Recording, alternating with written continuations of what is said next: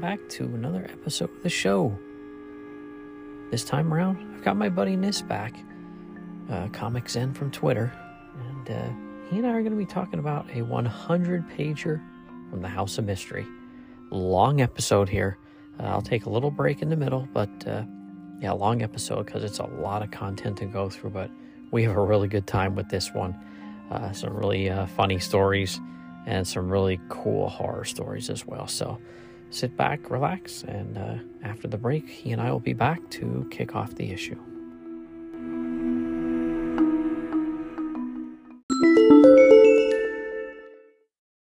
Hey everybody, welcome to another edition of the Bronze Age of Horror Comics. And making his triumphant return to the show is my buddy Comic Zen. How are you doing this?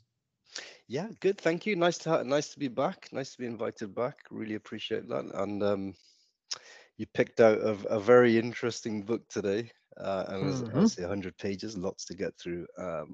I really enjoyed sort of going through this. I don't think I've read this. I don't think I've read it for years, so it was great to pull it out. A lot of different stories in here. Some great art. Some good writing. So yeah, eager to get to it.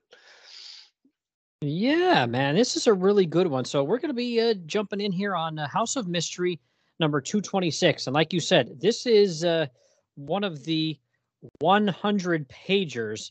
So this has got so much content in it, and some of it's brand new content, some of it's reprints. But I felt overall that it was a pretty strong issue, right?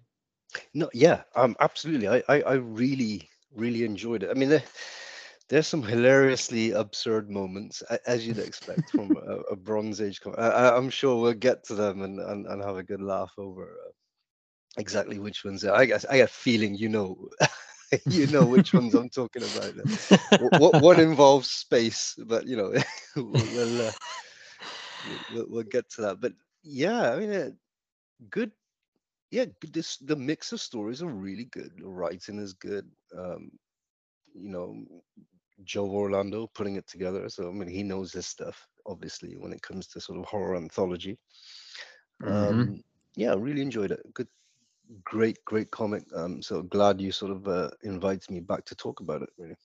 Yeah, we had talked about, a good Marvel horror book, Tower of Shadows #1, and it's been since, I think, if I'm not mistaken, since last, October Halloween season, since I talked about any DC anthology horror, and I really do want to make it more of a part of my, recordings, that it's, at least, close to being monthly. You'll hear one of these because I just they're so good. They weren't on my radar for a long time, but once I've gotten these omnibus editions of House of Mystery and House of Secrets, I've just absolutely fallen in love with them. Love them. I saw your post the other day on Twitter with that handsome, I think it was volume number 3. Was it like a werewolf on the cover or something? What a book! Yeah, I mean that looked really beautiful. I had a little look earlier on today on eBay in UK, and these things are going for something equivalent to around $90 your money. Pricey, but God, they look good. That one looked really good. So yeah, I might have to look into those. Yeah, and simply because the reason I get them, even if I can get them for, sometimes you can get them when they're like a year old, maybe slightly used and still really good shape. That's how I got my first couple of them. I think they were on eBay, and they were, like a year after they had come out, and they were still pretty nice, really good shape. So I thought, you know what? I think I got a couple of them for like maybe less than like $75, maybe $65, $70 with shipping. So I couldn't say no to that, because especially when you look at these 100 pagers that are in this, I mean, my goodness, they'll go for $5, $6, $7, $8 a piece, just the 100 pagers. So you'd be paying way more than 75, even $80 for a single issues of this, which I'd rather have the singles, but that's just a lot of money.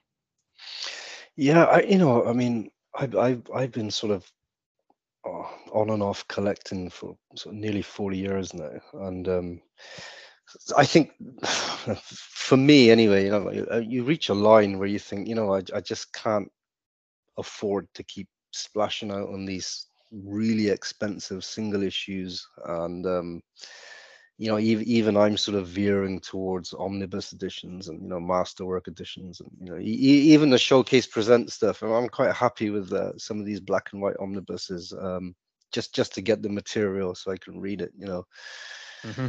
But Yeah. but I mean, some of these 100 pages are pretty. Some of them are pretty affordable, actually. For if some of your listeners are sort of looking to seek them out, they're not hard to get hold of, and they're not overly expensive. I think Mm-hmm. some of the dollar comics on House of Mystery are especially the one with the Wrightson cover. I think number 252, yeah, which I managed to get for a decent price last year. But yeah, I mean, there's nothing special about that particular issue except for the Wrightson cover, and so it sort of retails at sort of $30-$40 minimum. But Mm-hmm. yeah, I mean, thankfully, I've got all the 100 pages, and Wow. I got all the 100 pages on Unexpected, and I don't think there are any 100 pages in House of Secrets. So yeah, I cashed, I got a hold of them and ticked those boxes years ago. So I'm quite happy in that regard. Mm-hmm. Yeah, I wish I would have splurged years ago and bought a lot more single issues, just because I could find these things for even 50 cents, $1. And now it's just impossible. Shops, the only shops near me, I see something like the book we're going to talk about today, even in just halfway decent shape, they'd want $10, maybe $15 for this comic book. And that's just crazy. Yeah, it's a lot of money, man. It's a lot of money. That's crazy. So, all right. Well, I don't want to screw around too much here Yeah, because we got a lot.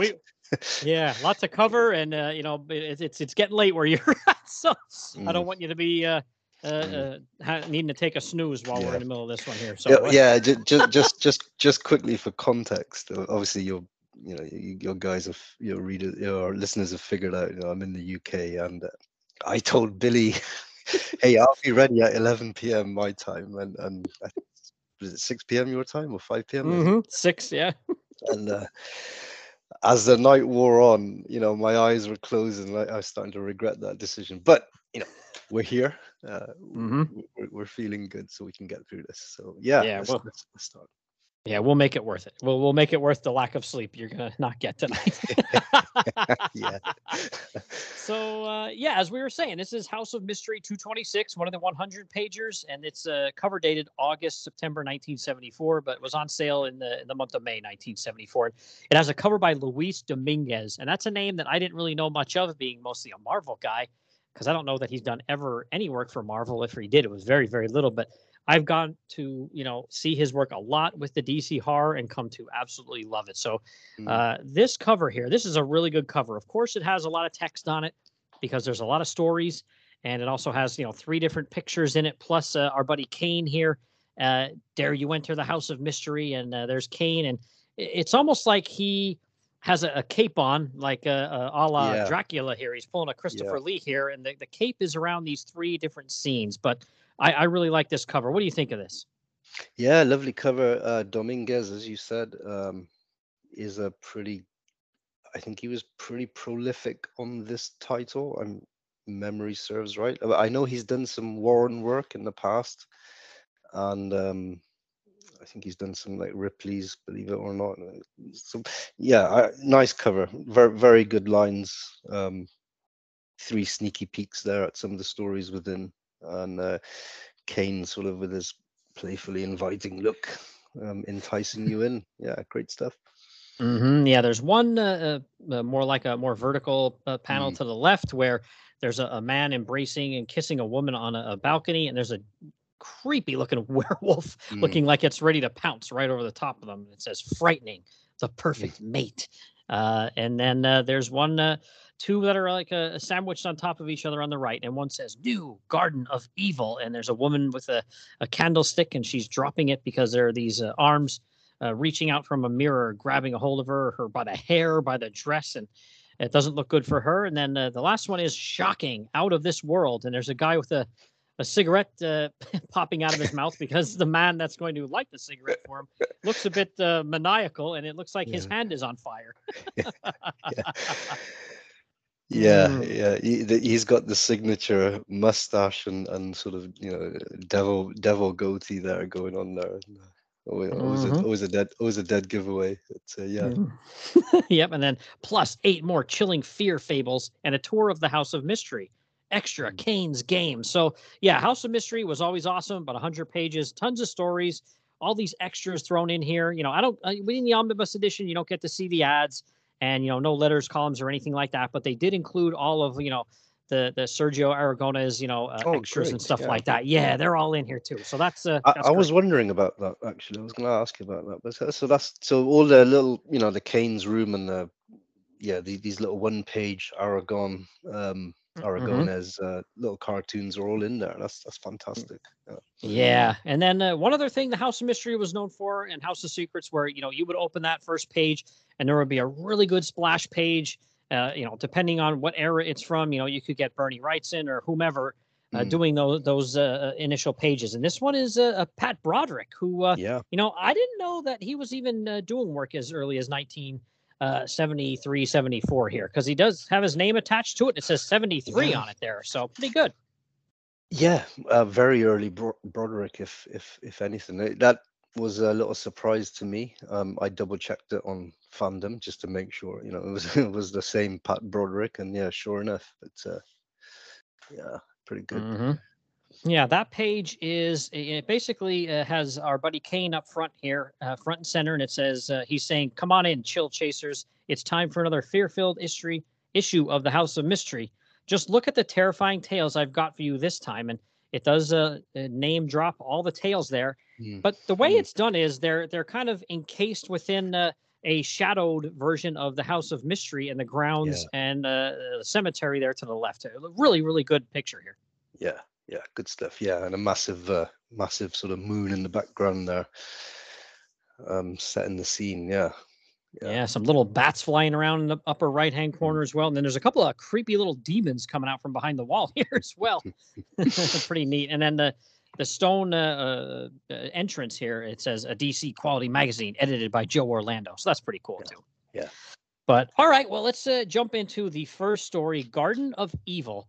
And this is brand new material here, a 9-pager, and it's a Jack Olick script and pencils and inks. Art wholesale here is by one of my favorites of these DC stories. And then even, some Marvel work he did too. I'm a big fan of. He did a couple of weirdo Man-Thing stories and stuff like that. But Alfredo Alcala, what do you think of him? Yeah.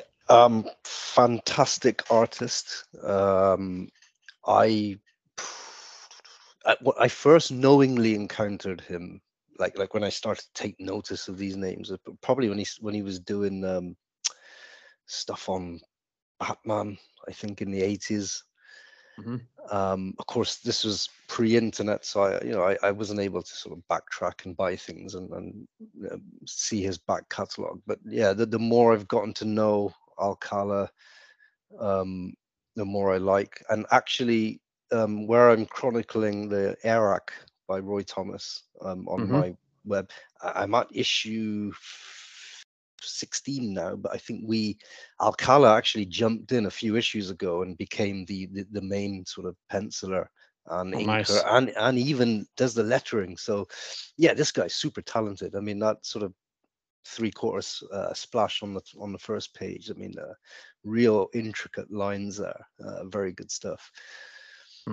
Yeah, this, like I said, Garden of Evil, and there's a quick little synopsis here on DC Fandom. It just says, a man with a shrew wife buys a mirror in which a beautiful girl beckons him inside. The woman tells him that she cannot leave unless someone takes her place.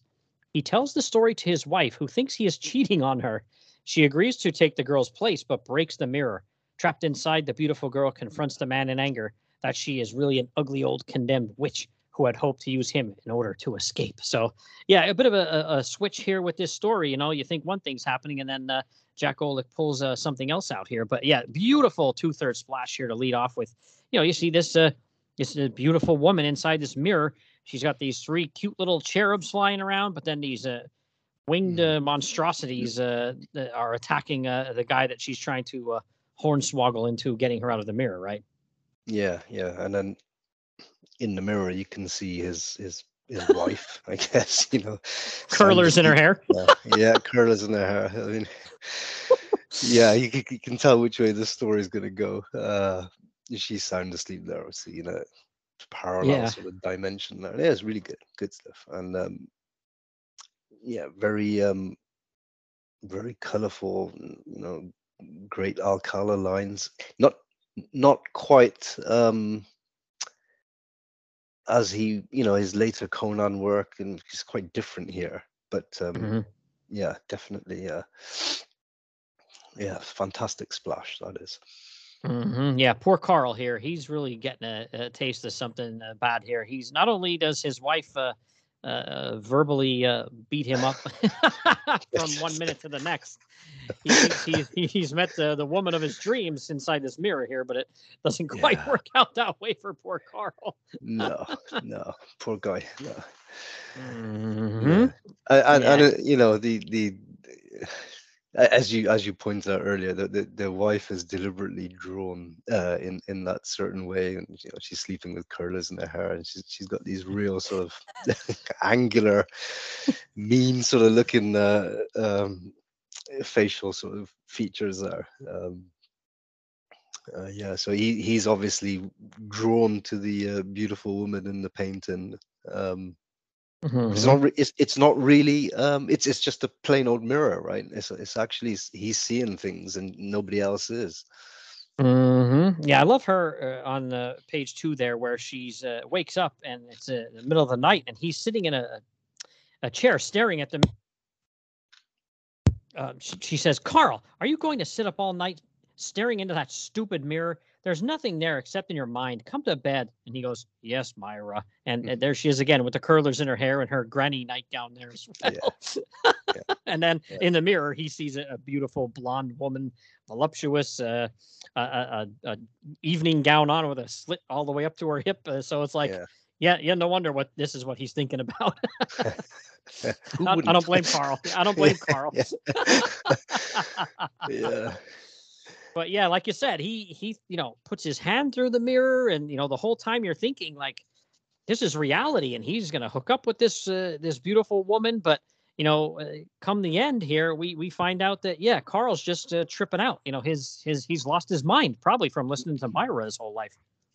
yeah, yeah. So, just a quick question: Are you looking at this on the omnibus edition? Yes, Yeah, yes. because I was wondering because you shouted out page 2 a minute ago, and I'm like, what the hell? This is like page 4. You're gonna I'm gonna have to keep up with you here. Yeah. So yeah, he's obviously lost his mind. I think I think the wife sort of offered to sort of the girl in the mirror can't leave because unless somebody takes her place, Hmm. and Carl wants to spend his life with her, and then he's kind of talked his wife into doing it, and I actually find that was a quite sad little discussion, with the wife when she said, "Hey, look, I'll do it. Don't, I know how much you hate me. you know, I'll take her place, and you guys be happy." And I thought, wow, that's quite the sacrifice. Yeah, and then kind of like halfway through the story too, when he's still saying he's seeing these things and she's not. Mm, He says, I must have been dreaming." yeah, Because I guess he woke up in bed screaming, "Althea, Althea, where are you? Come back!" And the wife, "Althea, so you just might, who might this be? Althea be some little snip you've taken up with, my dear husband?" And he goes, "No, no, I must have been dreaming. I don't know any Althea." And she goes, yeah. "I see, a dream, eh? One of these days you'll wind up in an asylum." And he goes, "I don't know what you mean." And she says, "No, you'd like to escape in your dreams, wouldn't you? Anything to get away from me. But I'm your wife, and I'm going to stay your wife." And she looks pretty gruesome in that picture. Yeah, yeah, Oof. Yeah. yeah. Also, Mm. also called him a two-bit Casanova earlier on. So Yeah. yeah, yeah, Oh man, yeah. She really starts giving him the business, but he's hell bent on saving this Althea from this mirror world here, where these monsters keep attacking her. But like you said, eventually it seems like his wife Myra is willing to make the switch, because she's acts like she's sad, and Mm, I want you to be happy, and sure. Yeah. she's really just giving him the business here, because eventually he says, hey, my wife is going to take your place, Althea, and she's just like, oh, okay, great. And then she's like, wait a minute, where's the mirror? I don't see the mirror. Where's the doorway? And he's like, I don't know. And he goes, she says, you must have done something. Without the doorway, I'm trapped here forever, forever, because of your stupidity. And he says, what are you saying? I've done nothing. This isn't like you. You're gentle, sweet. You're upset. And she starts flipping out Oh here. And God. this is where we see her true visage here, right? Yeah, she sort of transforms into this hag. She looks like the woman out of 2 and 3 in The Shining or something. Yeah, an Yeah, EC character almost. yeah, yeah. Oh yeah, nasty. And her cherubs are actually the monsters as well, which I thought was a good touch. Very nice. Yeah, yeah. They're Good, like good almost like choice. these. They almost look like that guy. I can't remember what his name is in Marvel, where he's like a humanoid but a dinosaur head. What the heck is his name? Not Sauron, but the other guy. He fought Ah, Spider-Man in like a Marvel team up. yeah, Oh, Sauron was the first thing I thought of. gosh, Stegron. Stegron, the Stegron. dinosaur man. Stegron. Yeah, Yeah, that's what they kind of yeah, remind me of a bit. yeah. But yeah, they're gonna attack him, and she's like, kill him," and they come after him and choke him and look like they're gonna kill him. And one is like really right up close in his Mm. face there on that last page, and he says no, and all of a sudden we see in the bedroom, and there's Myra with a hammer, and she says, "Doctor, are you sure breaking the mirror was the only way?" And the doctor says, "I was sure, Ms. Mace. I thought that once the source of your husband's obsessions was gone, he'd come back to his senses, but it seems I was wrong, and he's hopelessly insane." And there's the white coats coming to get him. Yeah, poor guy. Never did wake up, did he? So, Maybe it's uh, for the best. yeah, yeah. I mean, Oh. I guess he's spending his life in eternal torment in this imaginary mirror world, and that's a really good story. I mean, Mhm. sometimes you switch from, because I've been reading a lot of modern stuff in the last few weeks here and there, and you switch to something like this, and you really got to change the gears because it's so wordy, Mhm. which I'm okay with because it's kind of my era of reading comics. They're very wordy things, but it was I kind of really enjoyed the story. It was really good.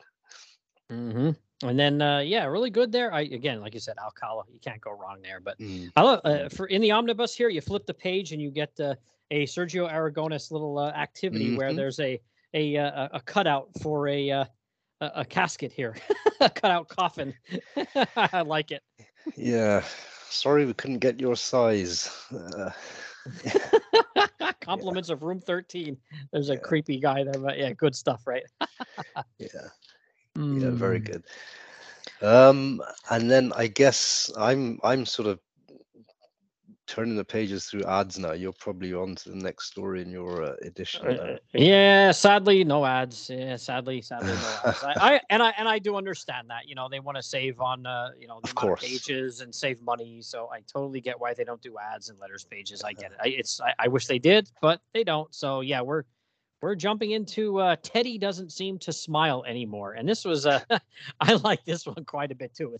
It's only a little 3-pager, but this is a Uh, pretty creepy story here by Marty Pascal and Frank Robbins, which Frank Robbins is one of those guys that I think with the right inker, or him inking himself, like in this case, in the right kind of environment and story, I do like his work quite a bit. There's sometimes it's like his superhero stuff is a bit too cartoony for me, but I think his style fit this pretty good. What do you think?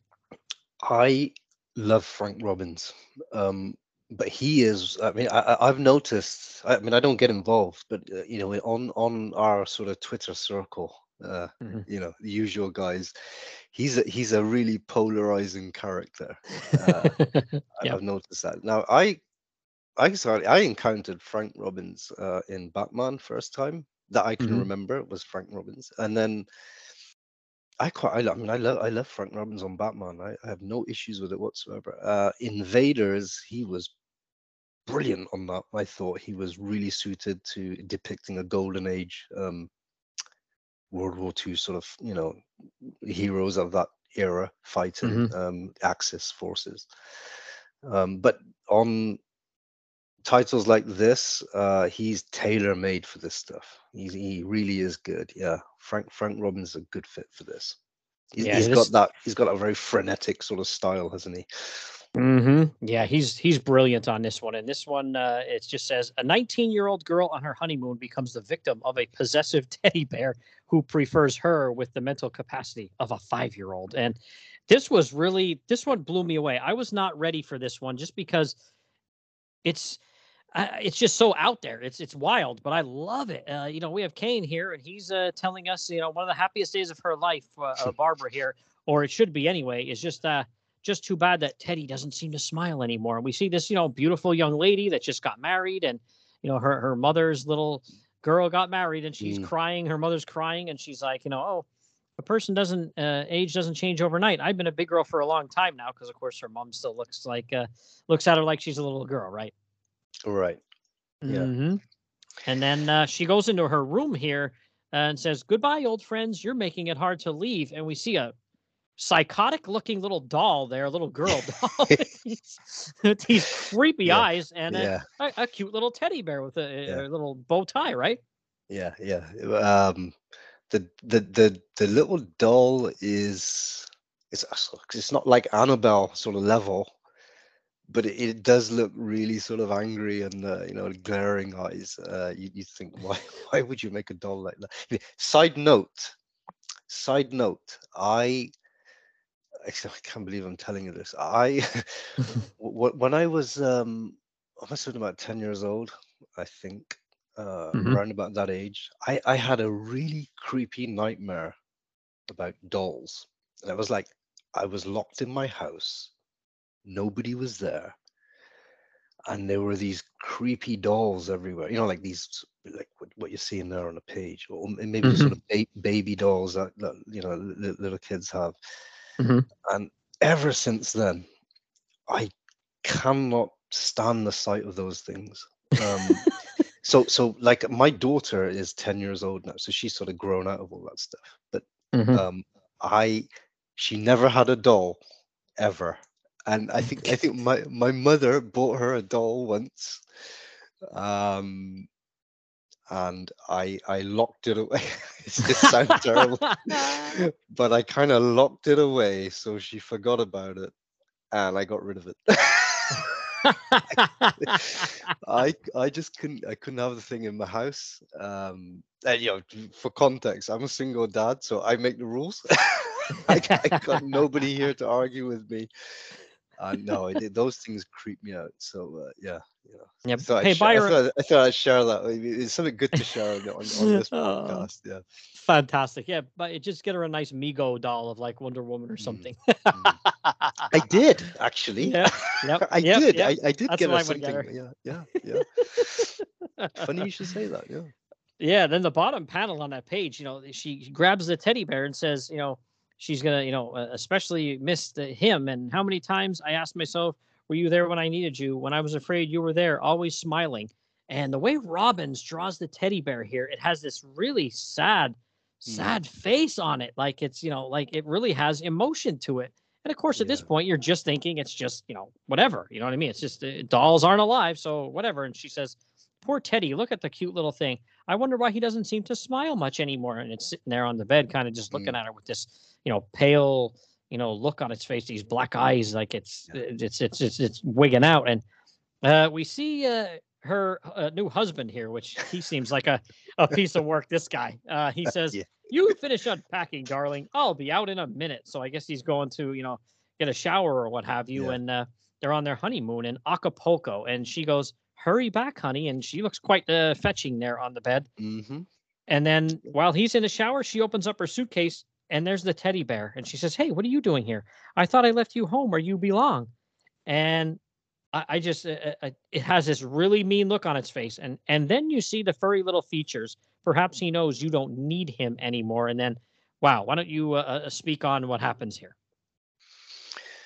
So she opens a case, finds this Teddy's sort of followed her there, somehow got in the case. And she sort of clasps her temples, in bewilderment, saying, "I thought I left you home where you belong, belong." So it says it sort of 3 times. And the Teddy's sort of got his back to us, facing this woman. But then we kind of cut to the husband who's brushing his teeth in the bathroom, and she's like, "Barbara, what's happened?" And suddenly, Barbara, everything seems much bigger. You don't know why, but you need Teddy now. And the guy's like, "Honey, what's wrong?" And the caption there saying, "You need Teddy very, very much." And Barbara answered me, and she's like, "Da, da." So I don't know, she's like, Teddy's made her regress back into a child, where she is totally dependent on him again. And he's got this beaming smile at the end on the final panel. So Teddy's happy again. Barbara's a child, and the husband's like, "What the hell? What's going on here?"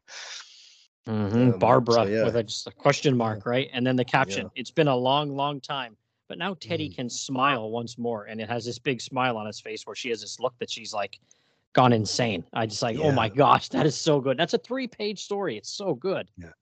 Very, very disturbing face on that in that final panel, with their sort of big eyes and a single dot for the eyeball. Yeah. Yep. Yeah, It's it a was good a bit one. out there. Yeah. Marty Pasco, the late Marty Pasco. Yep. Really good stuff there. Again, and that's a 3-pager. And I was just, I was blown away by it. It's one of my favorites in the entire issue. I like it that much. It's definitely like a top 3 for me. So all right, well, let's move on to the Devil's Chessboard. And this one's pretty wild. This is a reprint from House of Mystery number 12 from March 1953. And this one has pencils and inks by Leonard Starr, which I've heard that name before, and I've seen his work before, probably in this same way, in a reprint in something much later on. And I do like his artwork quite a bit. No credit for writer though that I can find anywhere, but it's an interesting little story here. The synopsis on the Grand Comics database just says, chess expert Alan Blake engages in a deadly game on the magical Devil's Chessboard, where every lost piece equals a loss in real life. When Blake's queen is taken, his fiancée suffers a heart attack. She survives only because Blake can promote a pawn to a queen. So yeah, really interesting here, isn't it? Yeah, you got another sort of 3/4 splash with Alan Blake on a chessboard, and I think it's a bishop sort of pointing out at him, saying, "Careful, Blake, in this game a wrong move may end in your doom." So yeah, always lovely little teasers you get, before you sort of start the story off. Yeah, I like all that stuff. Yeah, it's really cool. And basically, he meets up with this guy named Rabu, who is the owner of the fabulous Devil's Chessboard, something I've always wanted to see. And this guy is a chess expert here, this Blake. So of course he's like, I don't believe in shenanigans like this. Let's play a game. And of course, you know what road this is going to go down, right? Yeah.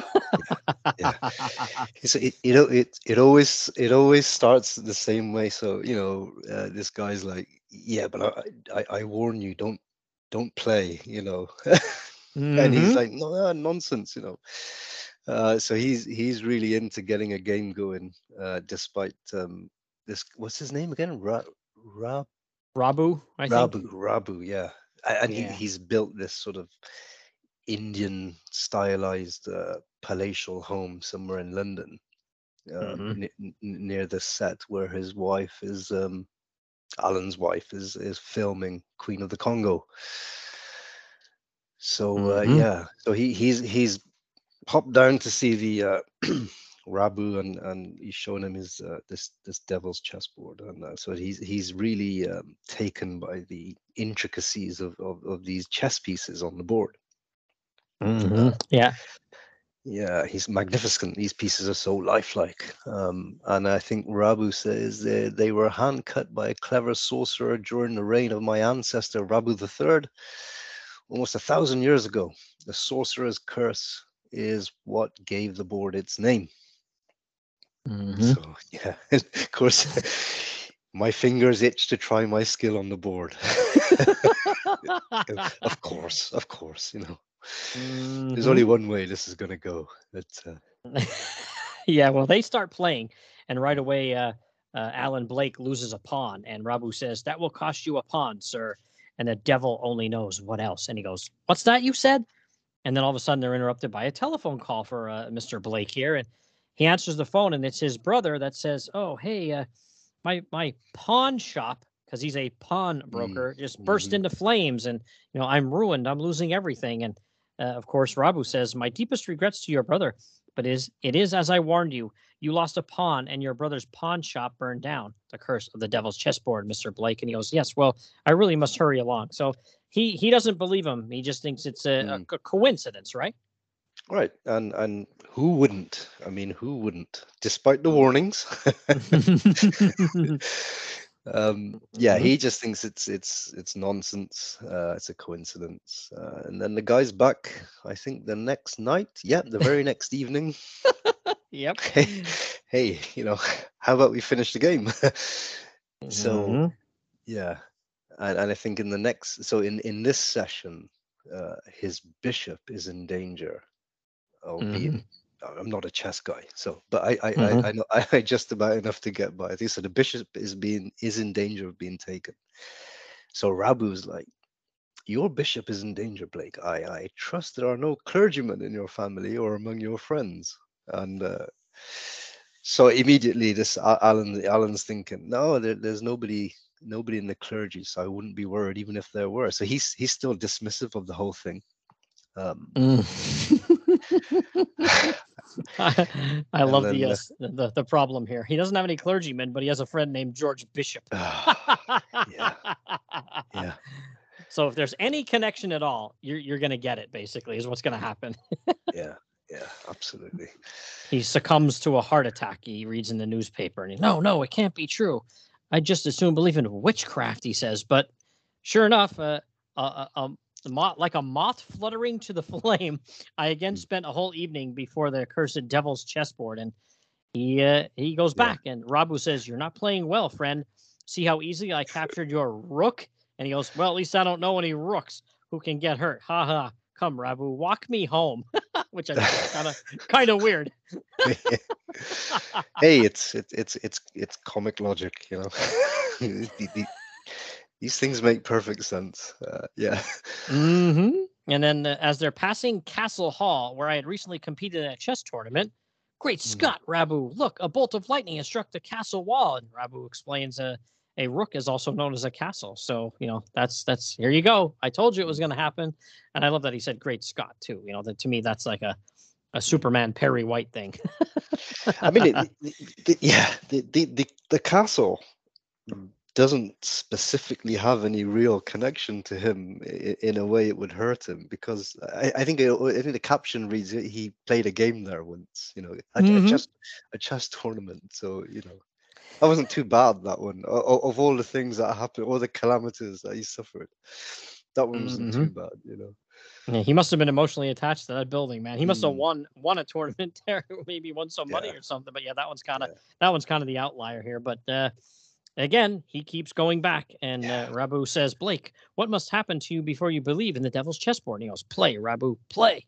And they start playing, and he takes his queen. And Blake says it was a stupid move. However, since the Queen of England is a stranger to me, I trust she is perfectly safe. And then, wait, Rabu, it's Elsa, my fiance. So the piece actually changed into, a visage of his, fiance, right? Right. Who's filming the Queen of Congo? That's a great little panel there, by the way, where it shows him reaching for the phone, and in his thoughts is her and the Queen of Congo there. That's really good. Yeah, I must contact the studio at once. And sure enough, she's had a heart attack.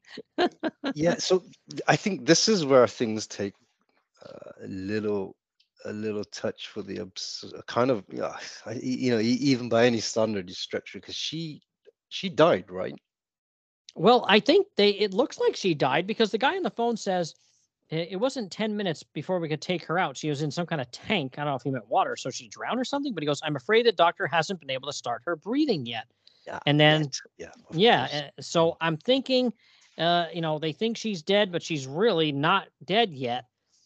She's Mm, just in some bad shape here. And then they finally are able to resuscitate her because, Blake is able to promote the pawn to a queen. mhm, And that's able to save her life, or so we are led to believe, right? yeah, I mean, 10 minutes is a long time.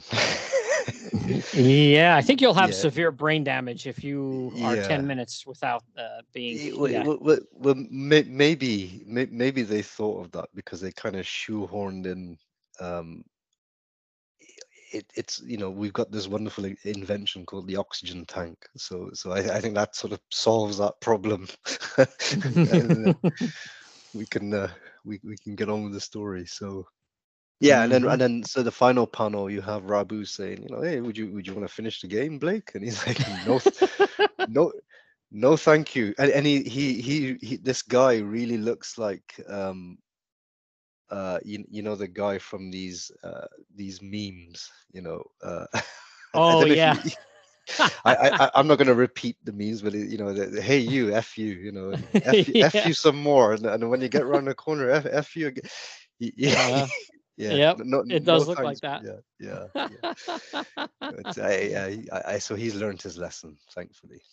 Yeah, my favorite one is that image you're talking about with the guy with his hand out like that. It just says, "Let me stop you right there." Yeah, that's it. That's the guy. That's the one. Yeah, Yeah, I love that one. that's the one I was thinking about. Yeah, yeah. Yep, yep.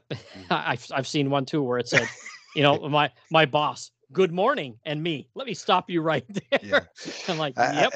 yeah, and he's got a big smile on his face. Like yeah, nice try, Rabu, but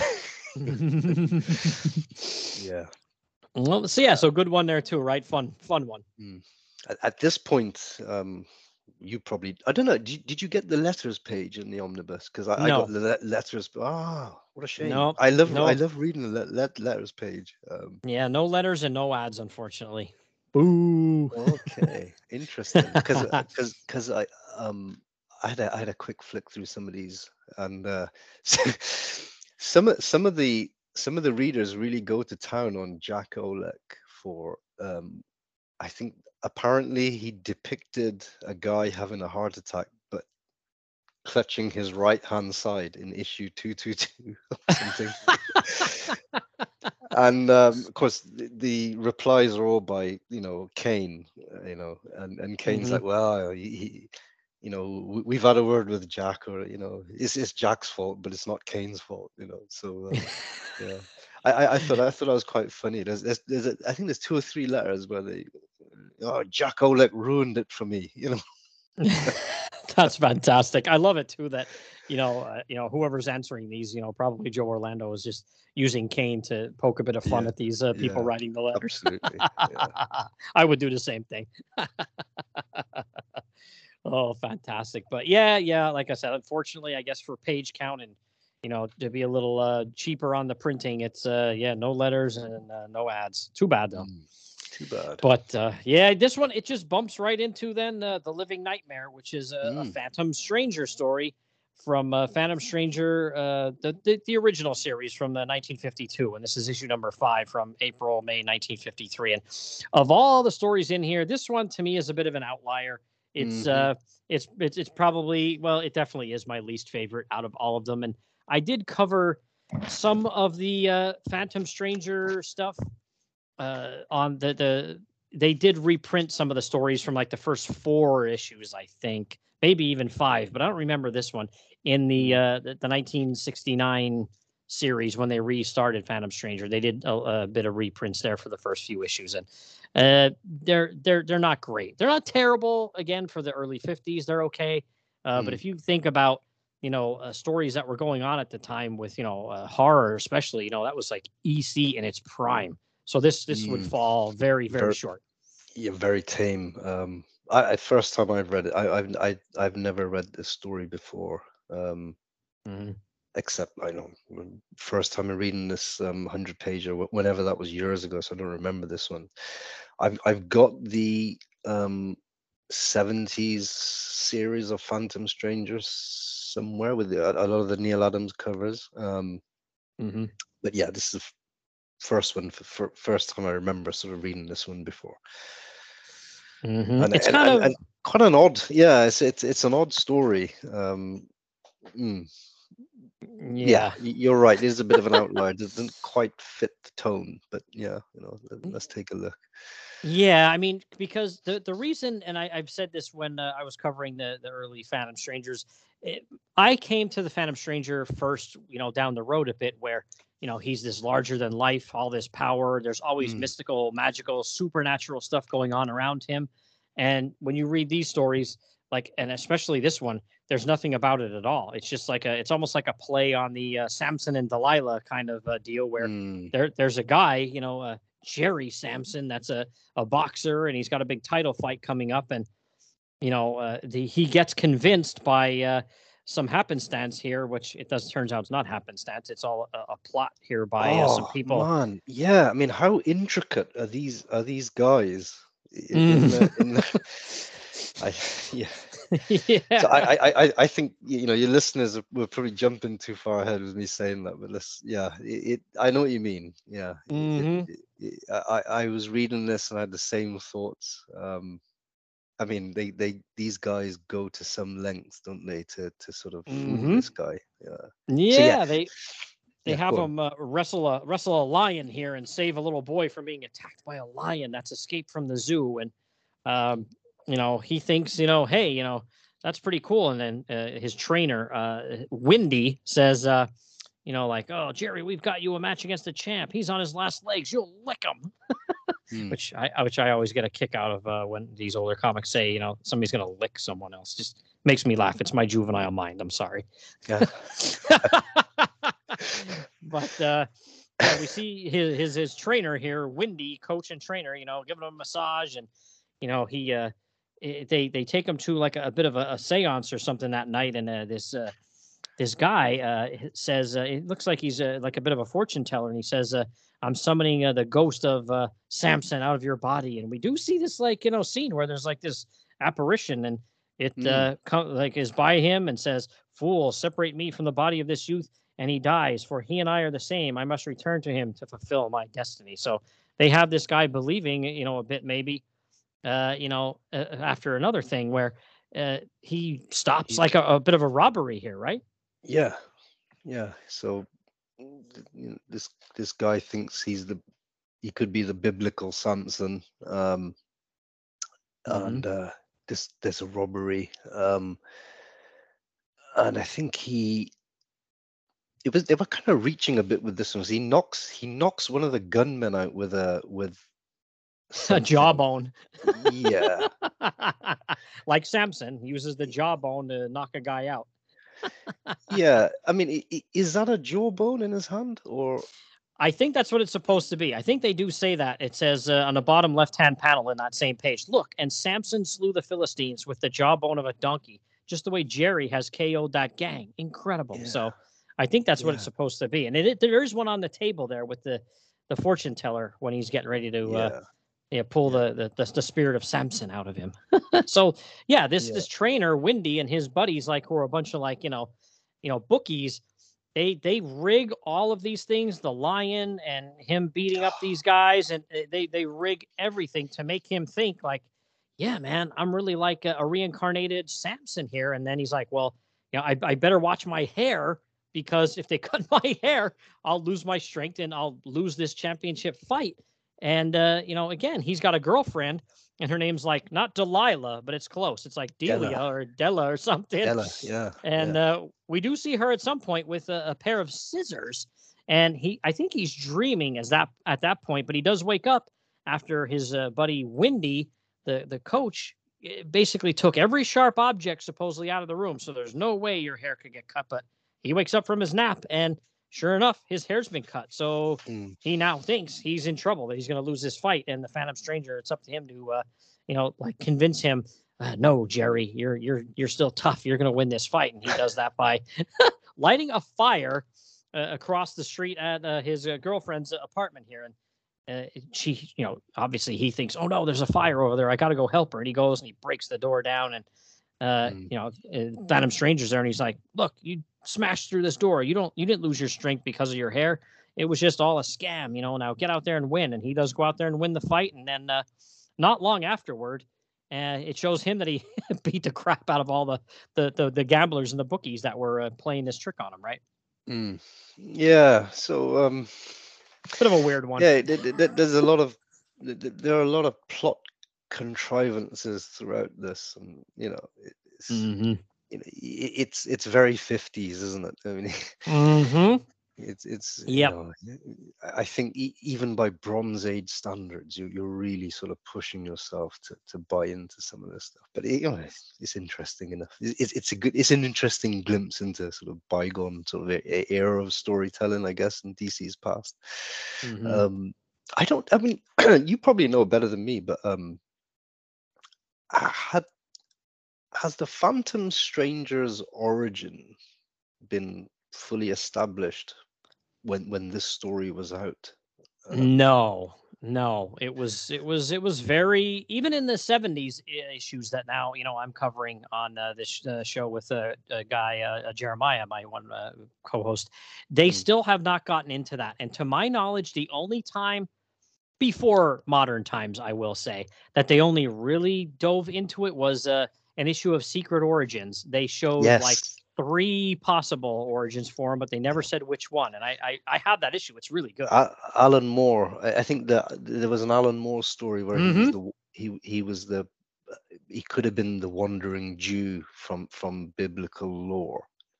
Because I don't think there is a wandering Jew in the Bible, but there's like a myth or a legend. Legend maybe is a better word.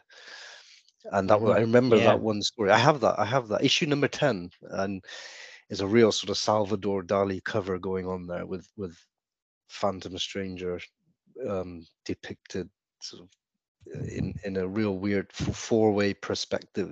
There's 4 different reflections of him. That was a great issue, really good one. I remember that one. But prior to that, I didn't. The guy just sort of showed up, didn't he? Yeah, he kind of reminds me of Michael Landon from Highway to Heaven. I used to watch we used to have these rerun in the UK on Channel 4, and I really, he was like an angelic sort of version of Phantom Stranger. He just sort of showed up, didn't he, and helped the guys out, and then was back on the road, ready for the next case. This was it was a bit of an outlier. I think I forgot to mention too, it was script by John Broome, pencils Carmine Infantino, and inks by Bernard Sachs. So wow. The artwork's, the artwork's pretty good. Yeah. I didn't realize Carmine Infantino, but then the moment you said Carmine Infantino, I was just glancing at that final panel, and I was looking at this guy's wife. Yep. And that's a very Infantino face. So this is obviously very early Infantino.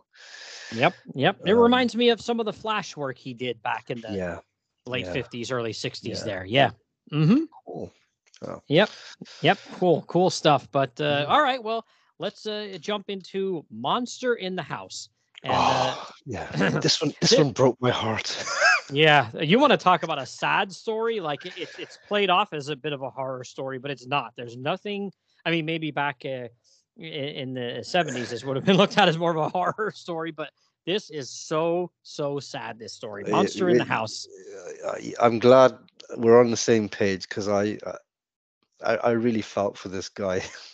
Oh yeah, this is pretty awful. So why don't we take a look at this one here? And this one is our buddy Jack Olek again on script, and then pencils and inks by the marvelous Nestor Redondo. So there's a Kane here at the top of the page, and I'll just let you know what Kane has to say for the intro of this one, and then there's really no other synopses out there floating around that I can find for any of the other stories. So we'll just you and I are just going to trade off and read some intros here, and I'll do this one here. Monster in the House. It says the old woodshed back in the Victorian era.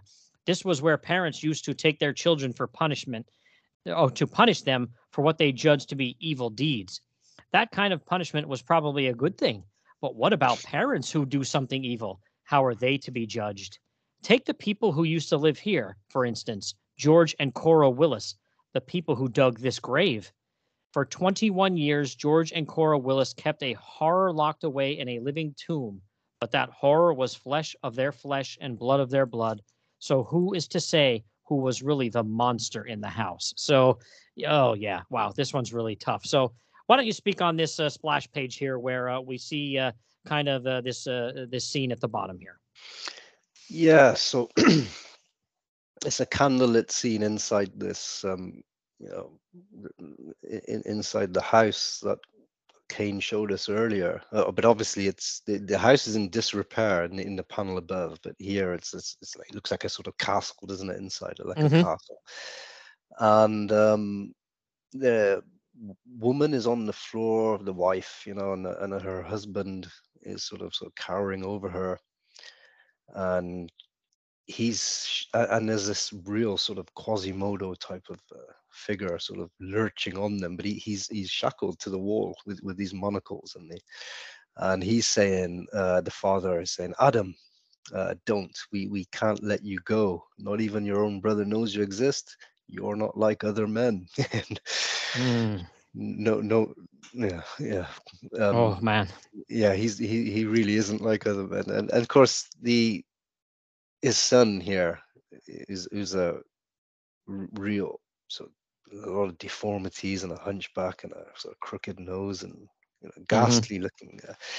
He said, like, I know what I am, a freak, a nightmare, but I've harmed no one. For the last time, I beg you, set me free. And I was like, the moment that really got me in the feels, as they say. Poor guy. Yeah. So yeah, and it kind of lived up to that for the whole story, more or less, didn't it? You really felt for this guy.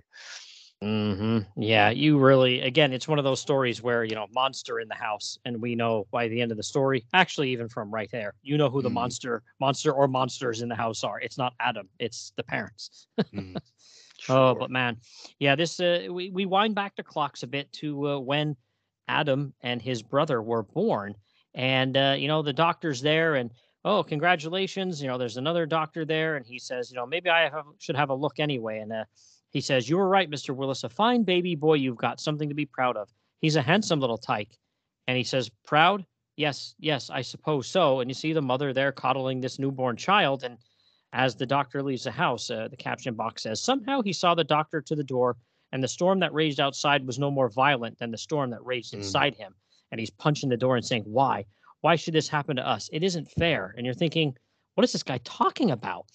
And you know, the wife wakes up and she says, our son, oh, George, isn't he beautiful? We're so lucky. And he says, lucky? Stop it, for God's sake, Cora, stop it. And he says, Cora, listen to me. You were only half conscious. You weren't aware. We have two sons, twins. I hid the other one. She says, you hid him. But why, George? Why is that? Why? And man, you flip the page and he has the child, and he takes a bit of a blanket off of it. And you can see he's, you know, got some physical disabilities here. It looks pretty rough. And she says, that's our son, that thing? No, it's horrible, horrible. The one eye staring at me as if it understands, and that face, that body. And she just coddles the you know, air quotes, normal looking child, and says, get rid of it, basically. So Jeez, what does he do, as any great father does? He locks it in a cobweb filled room in the basement. Yeah. Oh Yeah. man. Oh man. That is Oof. That panel's rough. Yeah, that's really kind of reminded me of maybe you can help me, because this kind of reminded me of I remember it as a horror film, black and white, and there was a similar sort of deal with the guy was sort of locked away, wasn't allowed to go out. A really furry looking guy, and he talked in a very funny way. Does that ring a bell to you? Probably not. I have seen, you know, something along these lines, and it's going to take me a while to think of what it is, but I definitely I think we're on the same wavelength here. Yeah. So he's locked this deformed sort of son away in this dank cobweb room, and then Mm. you see, they're having this, civilized life. The good son, the handsome son's grown up, and they're eating at a table, and this guy's sort of feasting on scraps in locked away in this room. Oh. And even the mother, I think she says, "Look, do we really need to use the chains? Because he's never given us any trouble." And he's there's no malicious. I think what makes this effective story is there is no malice in this son. Adam. Yeah. Yeah, because all he says, "Look, I just want to go. Let me go, and I'll go away, and you won't even hear anything from me." And but they refuse. They refuse to let him go. Yeah, they keep citing one of their reasons being that he'll somehow ruin their life and his brothers, because his brother's normal and you're not. And it's just awful because at that point where they're going to put the chains on him for what it looks like the first time, as he's growing into like a young adulthood, maybe he says, "Father, no, I haven't been bad. Don't chain me up, please." And the next scene, he's got chains on him, and he goes, uh, after his wife said he's never given us trouble, and he says, "Not yet. But look at him. He's becoming a giant, and we have Philip to think about. We can't take any chances. You know that." And she says, "You mean he might break out of here?" "No, Philip, I must never know. Philip must never know about him. Never. You're right." And I'm thinking, hey, look, uh, why can't the brother know he has a brother, even with these physical deformities? Like, why? Like, he can know about him. Like, come on, man. It tears you up. Yeah, that really speaks to the shallowness of this couple's Hmm. souls, I guess. They're more concerned with being members of polite society, aren't they? And keeping up Mm. appearances, and they don't want anything to do with this kid. Uh, and he can't. I mean, every panel we see him, pretty much, he's just begging to go free, isn't he? There is Yeah, no other. Yeah, yeah. yeah. And he just says, "Hey, like, why must I stay here? What have I done? If only I could see the sun, the flowers. I know I'm ugly, Oh but God. oh man." And you're just like, your heart is like going out to him. And the father says, "Ugly? Is that all you think you are? You monster, you freak. Do you think I want to keep you under my roof?" And he says, "You're our curse, but we have another son that we can be proud of. Do you think we'll ever risk his happiness for you? No. Here you are, and here you'll remain forever." It's like, Talk oh man. talk about twisting the knife. Oh yeah, the words to me are worse than the chains ever could be. It's like, oh, your own father saying that to you. That must be awful. Yeah, yeah, it's terrible Man. stuff. Yeah, really, But really, yeah. now here he gets really pissed off here after that last time the door gets slammed in his face, and he says, "Forever. All right, I've begged, I've pleaded, but if that's your answer, you'll regret it. I warn you. I can do things." And you're thinking, okay, what's he talking about here? But he's got some kind of mental powers that Mm, he can, I don't know what you'd call it. Like, he, at this first incident here, he pulls like a fire starter here, like mm. the story where he uses his mind to start a fire, right? Yeah, he has like telekinetic sort of abilities or something. So yeah, he's started a fire. Wakes up the parents in the middle of the night, and the Philip wakes up as well, and they're pulling this fire out. And it was just a small one, no damage done. It's almost like a warning, Mm-hmm. I can do stuff. This was probably what he meant, but. Mm. Yeah, I think this sort of changes the parents' sort of thinking here. They think, no, this is going to be a problem, a big problem. Yeah. Yep. And oh man, he comes down with a whip. And this Yeah. one, I was like, oh my God, no, don't. Like, I couldn't believe it. I'm like, no, no. And he's just about getting ready to start whipping him. And it says it was George Willis's own guilt, his own conscience that made him raise that whip. But, and it almost looks like some kind of, I think Redondo is trying to show us like some kind of earthquake effect here, Mm, maybe. mm. Yeah, I kind of read. I look. Yeah, it's not clear. I looked at that panel, and I kind of read. I don't know. I kind of read there was like a force pushing them back. Knocked them over, maybe. Yeah. Yeah. And the father says, it's true. He has powers. And Adam says, I told you, I don't want to hurt anyone. I only want to be free. For the last time, I beg you, let me go. And they still won't let him. And they said, consider your brother. We'll have to think about it. Give us a little time. And Adam says, all right, I understand how you feel. I'll wait. And if you let me go, you'll never be sorry. I'll God, just go away. I promise. he's And so man, understanding. yeah, man, your heart's just breaking for this guy, right? Yeah, absolutely. He's yeah, he doesn't want to hurt them. He just wants to let them go. Even after everything, even after the sort of the near whipping, um, they okay, we'll think about it. He's like, okay, sure, go ahead, think about it. I'll stay chained up in the meantime, no problem. But come and let me know. So Yeah. yeah, poor guy. Yeah. And then the mother says, how he must hate us, that horror. George, we can't let him go. We don't dare. And the Oh man. husband says, I know, we'd never be able to trust him. And again, why? He's always been like behaved and just wants to be let go. And he says, there's only one way out. He's got to disappear, to vanish for Philip's sake and for our own. He's got to die. And you see this close up of his eye Mm, and the mm. wife's reflection in his eye. And she says, die, George, no. What if we're caught? There must be another way. So she's worried about getting caught, not about murdering her own Yeah, son here. I'm just like, yeah, wow, are these people awful? yeah, yeah. I mean, Ah. nobody knows this guy exists in the first place. So yeah, Mm-hmm. you know. So yeah, and then they concoct this plan where they uh, Drug is food. yeah, laudanum, I think, loads of it, enough Yeah. to knock an elephant out, and they really lace his food with this stuff. And Mm-hmm. then they go down to see him, and mother's like, "Look, we've done a terrible thing to you, Adam. We know. Can you ever forgive us?" So they kind of lull him into this false sense of security, Mm-hmm. and he's like, "Oh, I'm really happy. Like, you'll let me go. I knew it. I knew you'd be kind."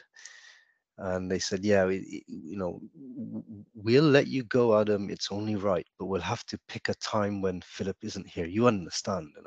Of course he understands. Eat your food, Adam. Try not to hate us too much. You won't have to wait too long.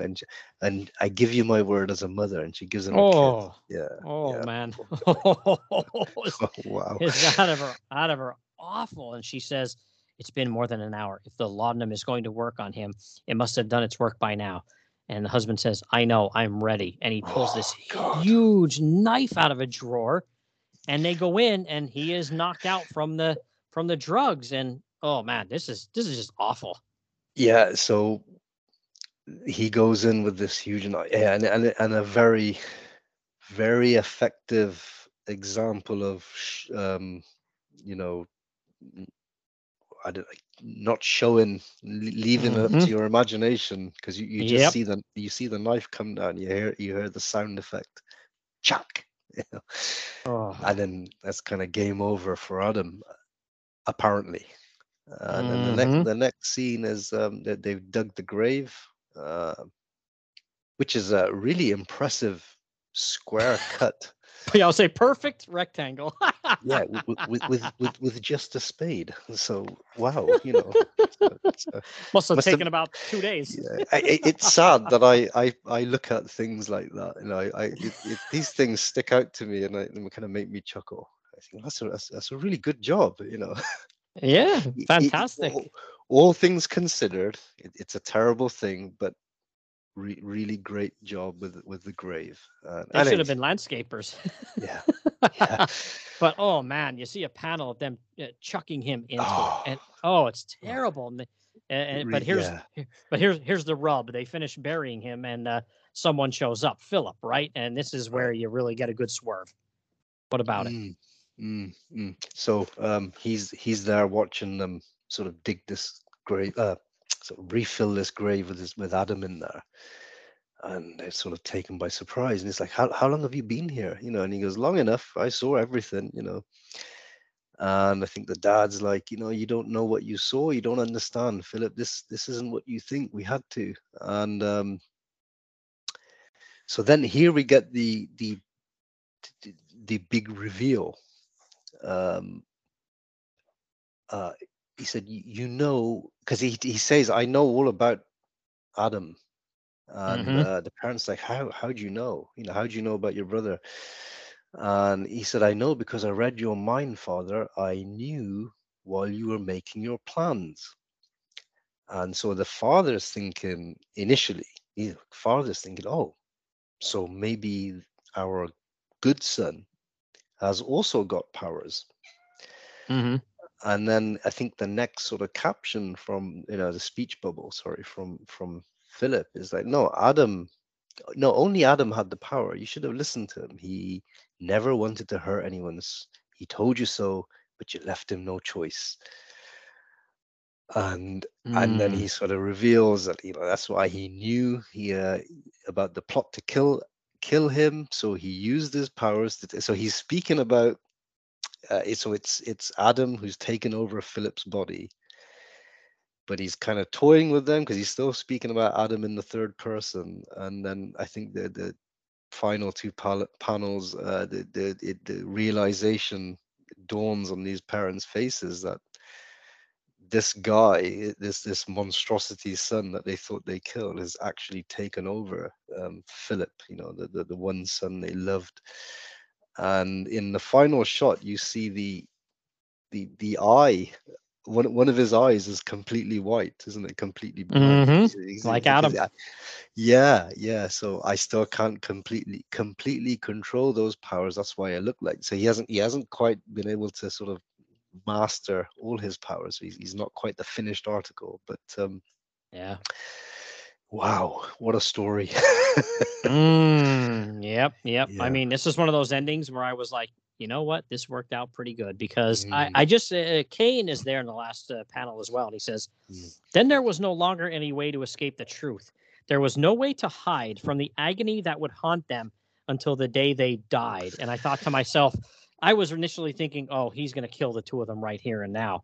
But I thought, you know what? No, he probably isn't, because it's going to haunt them till the day they died, which I kind of feel means he's going to just, take off and go lead a normal life somewhere. And the two of them are going to be just guilt ridden. And, who knows what they might do to themselves because they can't take it anymore. Yeah, absolutely. And I thought this was very sort of more EC-esque than the other stories. It's got that feel to it. Yeah. But real brutal onslaught on the fields all the way through. This one was. Yeah, this is another one of my favorites. This is one of my top 3 here for sure in the book. I really enjoyed this one quite a bit. Really, really good stuff. But all right, well, why don't we jump to the next story, which is Not Scared to Death, Scared to Life. And it's a script Marv Wolfman and pencils and inks by Bernie Wrightson. And it is a reprint. It not too far in the past, though. It's from House of Mystery 180, which was May, June 1969. So just going back a few short years with this one here. And I will say with this one, it's just a quick little 3-pager again. And it's not a bad story at all, but to me, Wrightson's art way outshines the story here by Wolfman. How do you feel about this one? Yeah, Bernie is probably the best bit of art in the whole issue, in the whole 100 pages, I thought, with the Redondo one probably second. You can just see the step up in quality, even on the sort of 3/4 splash you got. The story itself didn't quite make much sense to me, I have to say. I was kind of racking my brain for the twist here. But yeah, I agree with you that some gorgeous Wrightson art, and nobody draws Kane quite like Wrightson, I think. Yeah. This one was, I don't know if Marv needed like 2 more pages or something here, but it's just, it's a guy. It's a guy that's just like on vacation here I think he's up in Ireland. Yeah. And he wakes up and hears a noise, and he goes out to see what the noise is, and he sees a person, and it's a guy carrying a coffin, and he keeps talking to the guy, and the guy's just ignoring him like he doesn't even hear him. And he does come face to face with the guy. And when you do see the panel where they come face to face, we can't really see the guy's face, but you can kind of see a little bit of it that, it's almost like the face of death, it says in the caption box here. It scares the crap out of the guy, which, okay, yeah, that would be kind of creepy, but, we just, the guy just goes about his business and years pass by, and then he's attending a diplomatic meeting in London, and he goes towards an elevator, and the elevator operator says, "Floor, please." And he goes, "Oh, my Lord, it's him." And we do see when he looks at the elevator operator, it's like a bit of a skull-like face, almost like it's death again. So, I mean, I guess he just kind of escapes death here at the very end of the story. I read this as this guy that he sees while he's on holiday in Ireland is like symbolic of death, as you said, and I think the caption says face of death, and he's carrying a coffin. So the next time he sees him, I guess it's a foreshadowing of death somehow. And because he's so terrified, he doesn't go in the elevator, and there's an accident and everybody in the elevator died and he sort of survived. So it's wham bam, 3 pages and that's it. Yeah, like I said, it's not like it was a bad, like, oh, that was a horrible story, but it just, for 3 pages, it just didn't really make a whole lot of sense to me. And I was like, well, at least we got rights and artwork. Yeah. So, on the Grand Comics database here, it lists a Sergio Aragonis Kane's Game Room next. But for me, in the omnibus edition here, it just goes right into the next story. So is that what's in the issue? A Kane's Game Room? Yep, there is a Kane's Game Room. And which one is it? There are 3 very elongated panels, and there's like a joke sort of depicted in each one. So the first one is a guy sort of sat on his porch reading the paper, and behind his house there are some tree stumps where the trees have been chopped, and there's this one big long tree, and this guy who's been chopping the trees, like coming up to this guy on his porch, and he's saying, "Timber, like the tree is about to come down on your house." Yeah. Then the middle shot is a guy with his head in the stock, waiting for the guillotine to come down. And I think the guillotine is I could be wrong, but it looks like it's a classic razor blade rather than a guillotine. Yeah. So he's sort of looking up, glancing up, thinking, "What the hell?" And there's an executioner there with a hood on. And my favorite of these 3 is there's a maze, and it's really sort of almost, it stretches infinitely back into the top of the perspective of this panel. So this guy sort of reached the end of the maze and he's jumping for joy, and he's just about to come out the final bit, and so around the corner is a lion waiting for him. So a hungry lion. Yeah. For some reason in the omnibus they stuck that between the House of Mystery 2-pager, where you get a tour of the House of Mystery, and the last story, either the last or next to the last story, Out of This World. I think that's the last story in there for me. So I don't know why. Maybe it had something to do with what they wanted on each page here. I don't know. It's kind of weird. But yeah, it's funny. I think that one's great too, with the maze and the hungry lion. That one's the best. Yeah, really it's quite good. But that's what we've come to expect from Sergio Aragonis. Great artist. Love him.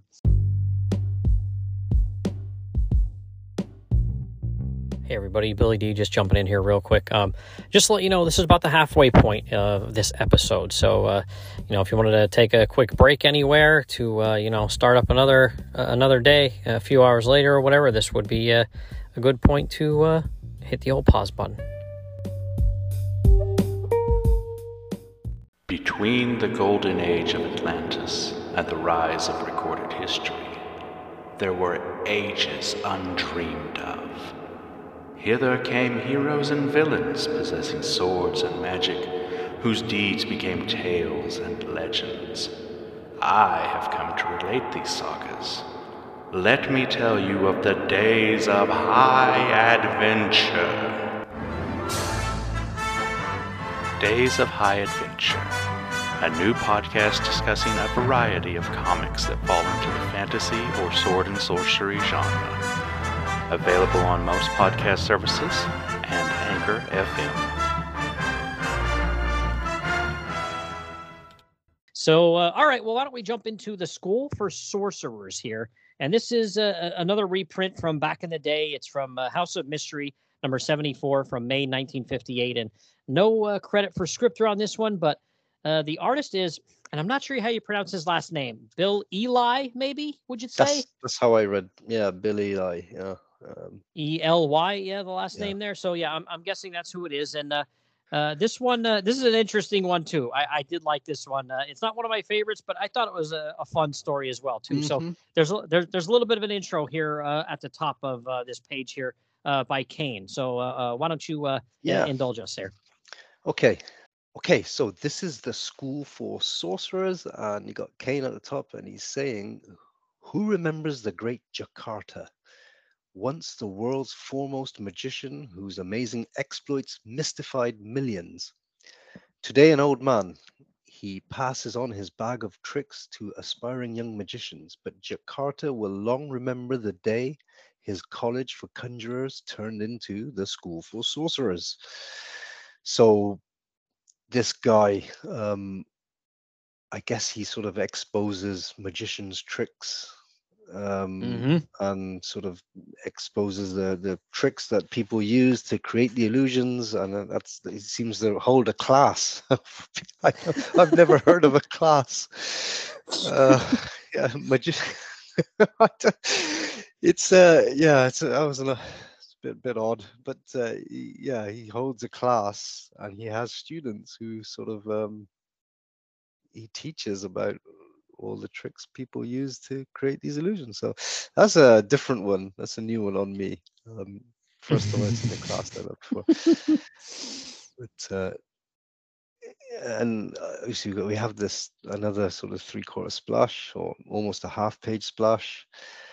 And he's saying, in the first lesson, I shall prove that even sorcerers of old used ordinary tricks to get their effects. And he's opened up a chest, and there's like this sort of mystical being rising out, hooded.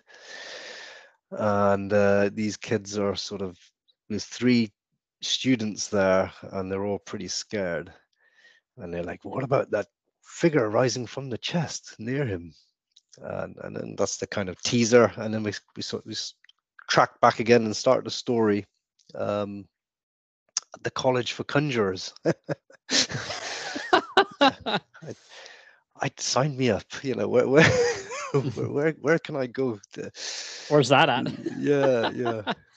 It did kind of remind me. I can't remember the name of the television show, but there was a television show. I think it's, oh my gosh, at least 10, if not 15 years ago, because I remember my kids being quite young at the time, where a masked guy had these specials on television, and they'd be like at least an hour, if not 2 hours long.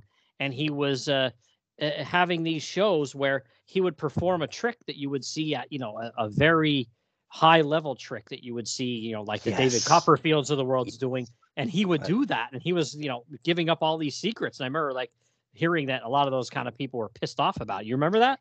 Yeah, I remember that. And I think because they have this, isn't it called the Magic Circle?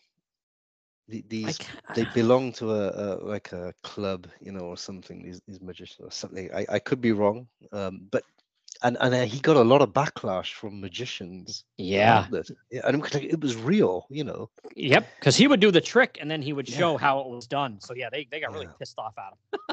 Yeah. But I enjoyed it. I liked it, to be honest. It was good. It was really good. Yeah. But that's what this kind of reminded me of. It's like he didn't have a school, but it did remind me of him being like, because of course all these students are like, how did they do this and how did they do that? And he's revealing it all. He's showing them all how he did it. And it does. I do like this ending a bit. So these students, I guess they get a little tired of this guy, saying, "Oh, there's no real magic. It can all be debunked." But they found out through the grapevine that a shop, a magic shop down the street, got in a shipment of like old stuff that's supposedly legit. So they want to go down there and buy it, and the old guy won't sell it to them. He's like, no, I can't sell you this stuff. And they're like, all right, well, just he goes. I love how they say to him. The one guy says, "Oh, come on, Welky, be a sport. Let us borrow this stuff then." And he goes, "Well, all right, but I really think I'm making a mistake." And the other kid says, "Thanks, Pop. We'll take good care of them." I love that.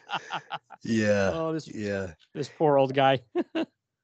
And again, I think this was one of those stories. You know, when I read this a while back when you first got in touch with me, that we're gonna have a go at this one, and then it's been a while, so I recapped last night, and this was one of the ones that were more on the absurd side.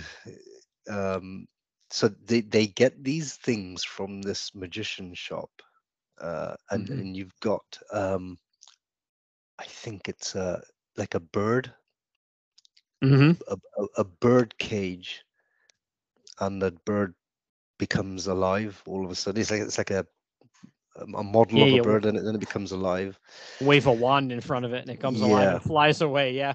and then there's like a very sort of Buddha-like statuette, and it talks when they light the candle or something, like the incense. Yeah.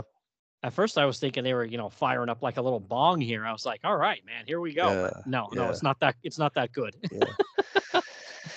And then they have a chest, and this is the one. They open the chest, and this sorcerer sort of materializes out of there. Scares the hell out of them. Yeah, Sirocco. Yeah. And he, one of the guys, tries to sort of make a run for it, and this sorcerer, he kind of releases a lightning bolt or energy bolt from his hand and freezes this guy in place so he couldn't move. Poor Roger. Yeah. And then he flips the three of them upside down too.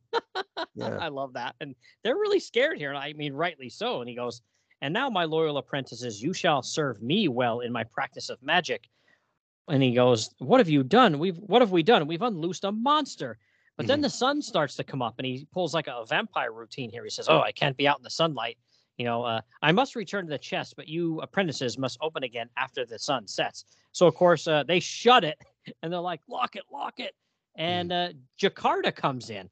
And this is, I do like this. He's like, "Hey, boys, I hope you hope to teach me a good lesson, but I've taught you one instead. I was outside the window when I heard you guys plotting to teach me. So I was behind all these illusions. It was just a bunch of tricks because I went to the magician's shop before you got there and rigged all this stuff." And they're like, "No way." And he shows them the trick with the bird and shows them the trick with the little Buddha. But then they're like, "Oh, well, you had us, Prof. Tell us, how did you pull off that trick with the sorcerer in the chest?" And he goes, "Sorcerer? Chest? I don't know what you're talking about," basically. Yeah. And they were like, "What?" So that part was real. I love it. Yeah. That pesky Jakarta, always one step ahead.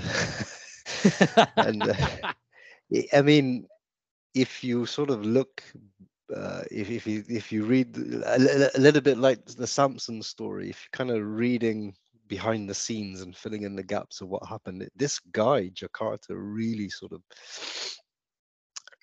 went to great lengths to sort of teach these guys a lesson, didn't he? Planting all this stuff in the shop and everything, and managed to find time to put a two-way radio in the thing, and in the Buddha statuette, and got a live bird somehow, and then obviously the twist here is there's no explanation for the Sirocco, the sorcerer, who's trapped in the box, and they're like, chain it up. Yeah, screw that. We're not going to open that again. So yeah.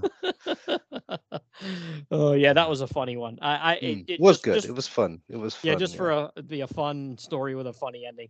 There was nothing scary or mysterious about that one, but it was funny. I did like it. we kind of needed that after the previous story. So man, you're not kidding. Yeah. So, All right, well, let's jump into the next story, and this is one of my favorites, The Perfect Mate. Oh, and this one is the script is Robert Kanigher, but it's a story idea by a guy named Michael Pawlowski. So I'm assuming this is a short story somewhere that Robert Kanigher is adapting here. And then Pencils and Inks by Jess Jodleman, and this is a name I didn't know before I started diving into these DC anthologies. I had never seen this name before, and he had done a story that I covered. Oh my gosh, it was one of the DC horror titles, but one of the anthology titles, but one of the not House of Mystery, House of Secrets, but one of the smaller ones. I can't remember which one it is, but it only lasted maybe like 40 issues or something like that. And his name popped up in one story with these giant vampire bats, and I was just blown away by the guy's artwork. I loved it. So when I was reading this, I looked at the name, Jess Jodleman, like you. Did a quick search. Apparently the guy's name was Jesus, and Jess was his nickname, Jodleman. I'd never heard of him before. But then I if you get a moment, if you look on my Twitter page, earlier on, because I was looking through his stuff, and earlier on I posted this Conan splash that he did, and it is absolutely gorgeous. I mean, this guy's lines are beautiful. This is one talented guy. Yeah, he's part of this Filipino wave of artists, super talented, like Alcala and people who, and the DC sort of unleashed them on these House of Mystery and House of Secret titles. It has some really talented guys there. You got the Redondos, Alcala, as we saw. But this guy, you search for his stuff. It's on another level entirely. A really impressive artist, I gotta say, really impressive. And this looks gorgeous. It really does. And Kane looks maniacal in this first panel. Absolutely maniacal. Yeah, super creepy. It was Weird Mystery Tales was where I had seen him. I think it was issue 15 maybe. And I have that. Yeah, so I'm gonna take a look at that later. Yeah, I have that. Great story in there. Just giant bats. Oh, it's crazy. So, this one, like we said, The Perfect Mate. And Kane introduces it by saying, they say marriages are made in heaven. Then why do the wedding vows contain the chilling promise, till death do us part? Here comes Baroness Irina von Holberg, mistress of Holberg Castle. She is young, beautiful, rich, and lovely, ceaselessly seeking the perfect mate. And I like this one beginning to end. She's looking for a husband, basically. And, she meets up with a guy, Friedrich, and he's like, marry me and make me the happiest of men. And she's like, and what of me, Friedrich? Will I be the happiest of women as your bride? She says, look into my eyes and tell me the truth, Friedrich. Why do you really want to marry me? And, as she, stares into his eyes and he stares into hers, she gets a bit of a psychotic look in her eyes here, right? And says, you are helpless to resist. Answer. And then what does he say? Yeah, so she seems to have like an enchanting ability, and so she's able to bring out the truth from these guys. And he says, I dream only of your wealth, which is the wrong answer. So he's not really interested in her. He's just interested in her money, because obviously she's royalty. And with that, the horses start trembling, and I guess Irina transforms into like a giant bat kind of creature, nightmarish thing, and she takes this guy and just flies away with him and heads toward the castle. She's like a winged ghoul, as the caption says, and into the hall of silent horror. And then up on the wall, I guess, are all these other suitors who were never interested in her, but interested in her wealth. Wrong answer, and they're all sort of they're beheaded, and they're sort of put on the walls like trophies. And she basically says that. She says, farewell, Friedrich. you will end up in my trophy room with the other scheming suitors. And what about that panel there with that transformation? Oh my gosh.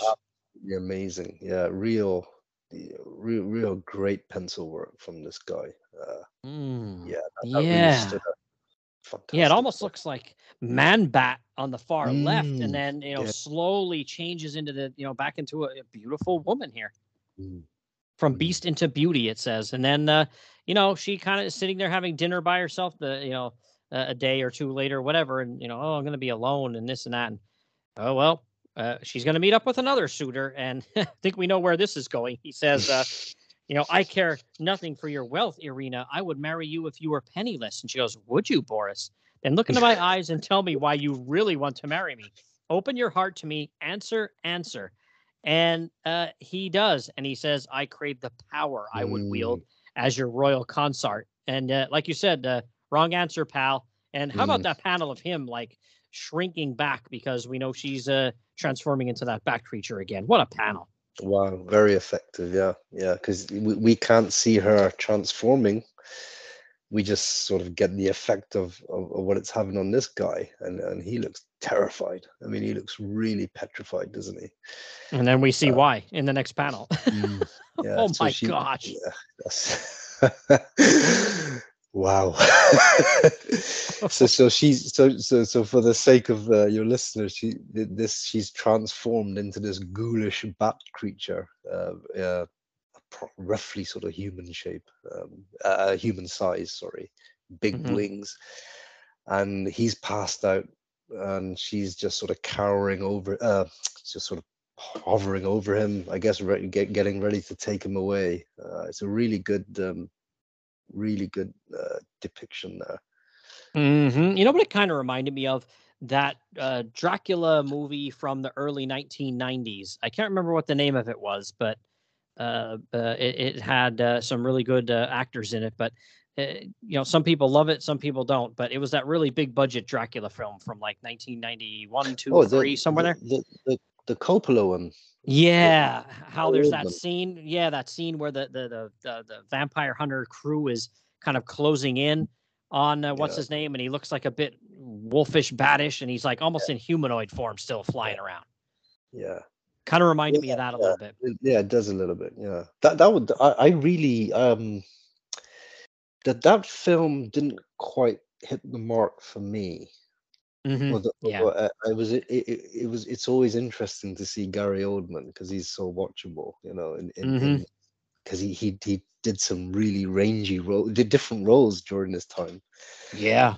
And but those depictions, I remember looking at those and thinking like, wow, we kind of would love to see a Wolfman movie with the guy with the werewolf looking like that, They were so good, so well shot.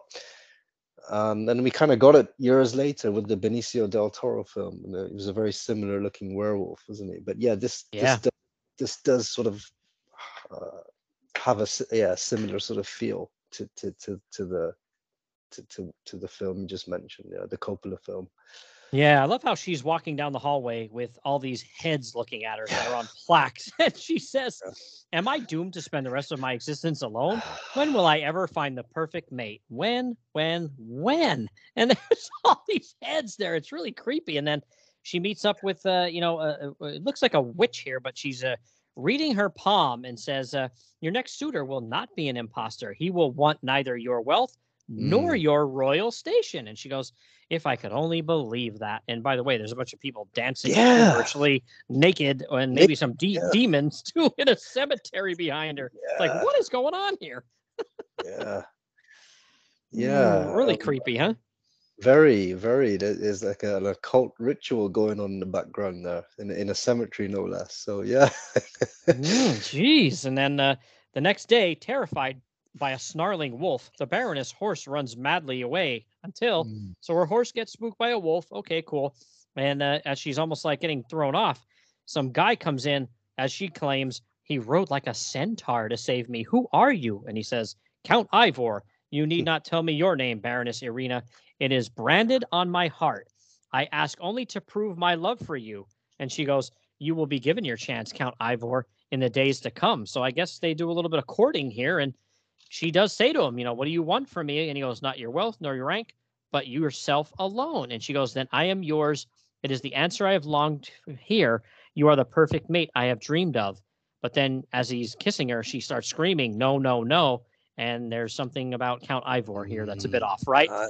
And yeah, and wow. I mean, what a great panel that is. She's screaming, no, no, no.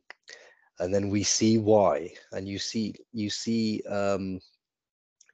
like an L-shaped panel, isn't it? And in the bottom left, the bottom left, you see Count Ivor, and then there's like a 4-stage transformation into this werewolf. And it's a really striking face, isn't it? I mean, this is a scary looking werewolf, yeah. And she's passed out, and he's holding her, and it was like that's the end, It was like he did all of that just to kill her. Yeah, and I mean, yeah, there's no blood or anything there, but you're getting the impression she's either dead or she's unconscious, and she's soon to be dead. Which, what a werewolf! I mean, I know, for me personally, the gold standard for a werewolf is Bernie Wrightson's werewolf in Swamp Thing. I think it might be issue 3 or 4 somewhere in there, where that's the gold standard for a werewolf. But I got to tell you, this is good. This is really good. This is really close. It's really good. It's up there. Yeah. Very striking depiction. Yeah. Very good. Yeah. Great story. Another one of my top favorites. I really like that story quite a bit. Really liked it. So, all right. Well, why don't we jump in here to, there's a little, for me, there's Kane's Gargoyles is next. Yeah, I got that. Kane's Gargoyles. Yeah. And, Little quick I think it's just a quick training guide on what to do when you get a gargoyle egg and how to raise them. And, be careful, because they like to devour their masters. So you got to train them properly and everything. So he needs to get 2 victims a day. yeah. So you need to make sure you provide enough for him so he doesn't turn on you. And you know what? I gotta say, it's stuff like this that really made House of Mystery, like a fun comic. These little things just make it worth your while. I really loved all this back in the day. I mean, I was just a kid when this came up, but when I backtracked and the ones I got hold of when I was a kid, it was just different to anything else out there from DC. But I love all this stuff, the Sergio Aragonés stuff, and this sort of little Kane sort of comedy moments with the gargoyle and everything. And it's stuff you just will not see today. No, it did make this book different and better than everything else that was out there. I feel like there was nothing else like it.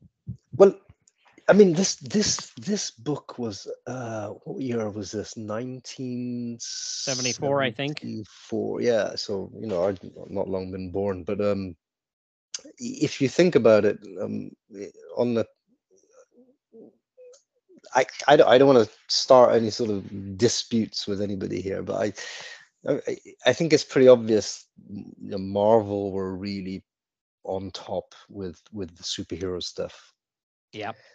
They were doing more soap opera style stories with one storyline blurring into another, very continuity heavy. DC had very little instances of that kind of thing. I think the Marvelization sort of started happening when these bullpen people started coming over in the late 70s and early 80s. I think things started to change then. But for me, and then so Marvel also had some great horror titles like Tomb of Dracula and Werewolf, etc. Werewolf by Night. But the war stuff, like Sergeant Rock and Unknown Soldier, House of Mystery, House of Secrets, especially House of Mystery, the formula was really spot on. I think they really nailed it, DC. It was a stand. I don't think Marvel quite cracked the anthology horror sort of department very well. We did Tower of Shadows, and that didn't a few months ago, and that didn't last long either, did it? So yeah, the formula for House of Mystery was spot on. I thought it was really good, and it was really interesting. And I would say it went for 321 issues, so that's not too bad. That's pretty good. Yeah. I mean, in an era dominated with a readership really clamoring for superhero stuff, it stuck it out quite well, I thought. Yep, absolutely. Yeah. To me, if you're talking about a horror character, obviously Marvel, Tomb of Dracula, Werewolf by Night, all that, fantastic stuff, great stuff, love it. But when you're talking about anthology horror, it's not even close. DC blew them out of the water, and Marvel tried. We talked about Tower of Shadows in our last recording. We did, they did some good things, but there was never enough of a level of consistency to even try to catch up with what DC had been doing for a few years already. Yeah, absolutely. So, all right, well, we got a couple more stories here, so let's knock these guys out. So, The Wishes of Doom. This is nobody knows the scripter, but Kurt Swan and George Klein artwork here, which that to me screams Superman or something like that, Superman, Superboy. But this is from House of Mystery number 10 from January 1953, and our buddy Kane here says, "What's the one thing that you're always wanted more than anything else in the world? Riches, beauty, brains? Here's your chance to pick any one. But we warn you, every wish carries with it a curse. You'll still take your chances, you say? Very well, but before you finally decide, see what happened to the 4 people in the story that follows.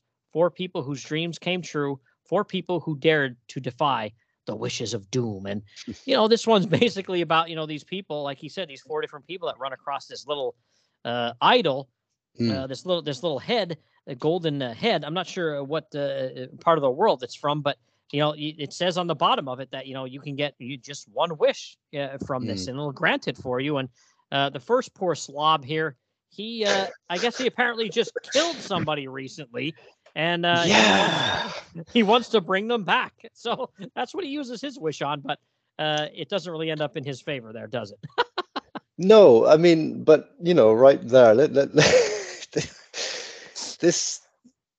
this is a bit of a problematic opening, because the guy just came back to life. He turned up at his house and shot him dead. I thought to myself, how did he even know where this guy lived? So obviously he was obviously feeling guilty. He killed a guy. So he thought, I'll use this sort of idol, wish him back to life. And the idol sort of comes with a curse, so his wish came true, and obviously the curse is this guy ends up taking his revenge.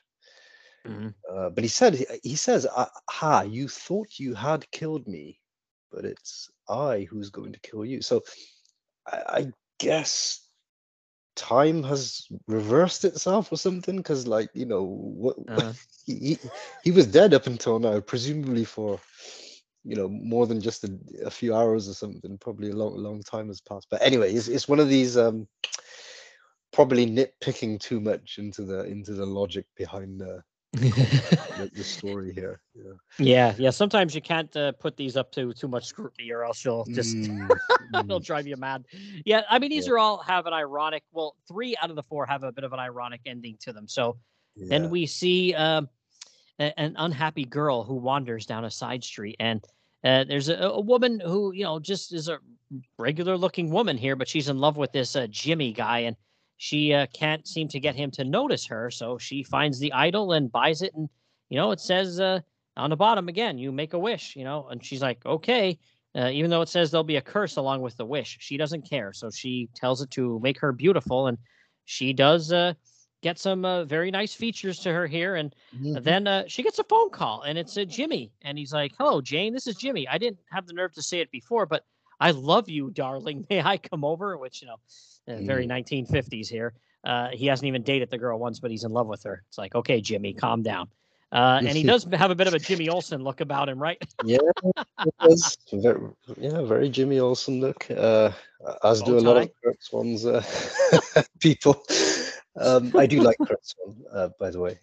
Yeah, I do. I was very good artist. So he Jimmy comes over. When she answers the door, he's like, "Oh, I thought this was Jane's address," and he's like, "It is, you ninny. I'm Jane." And then he basically freaks out, saying, "No, you sound like her. You must be a James witch. Wood, but you must be a witch. I'm getting out of here." She's like, "No, don't leave me." So obviously her curse was she wanted to be beautiful and ended up sort of losing the guy who loved her for the way she was, and not for this person she's become. So Mm-hmm. yeah, Yeah, that's no. number 2. Yeah. Yeah, I felt like if this would have been written back in the 90s, Jimmy would have just stayed for a hookup and then he just would have left the next day because he would have been creeped out.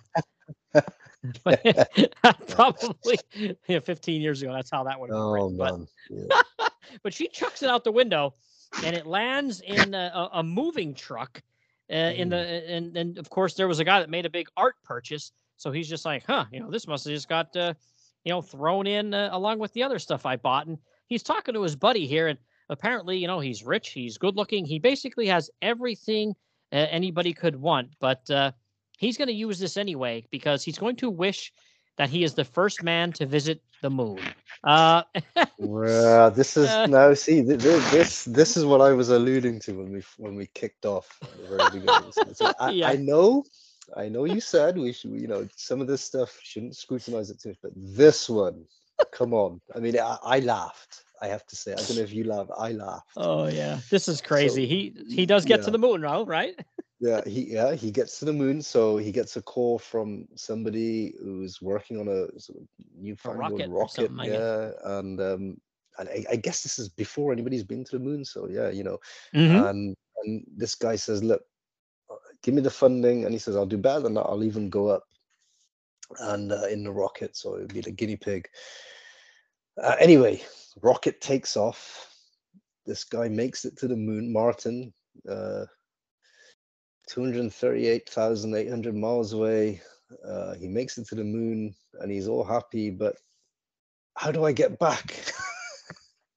So there's no provision for him to return to Earth, which I come on, man, and so the guys on the ground are, oh damn, how could I have been, the guy who designed this rocket is like, how could I have been so utterly stupid? And this guy is a friend. He's like, it wasn't your fault, Martin.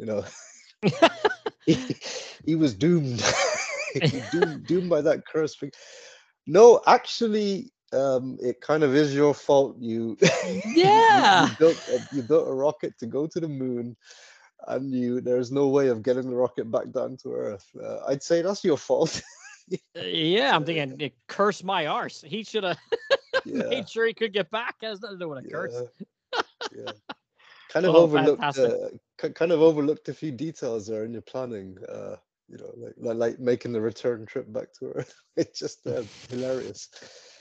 Crazy. But the final story here, this one, we still get an ironic ending to the overall story, but this specific vignette where, there's a guy here who's, there's a guy here who wants there to be places for kids to be able to play without being in the streets. He wants to build playgrounds for the kids so they're not out, playing baseball and things in the streets because a car almost swerves and hits a kid. So he finds it. And of course he makes the wish to be like, hey, I wish, there were all these playgrounds for kids so they would get off the streets and not get hurt.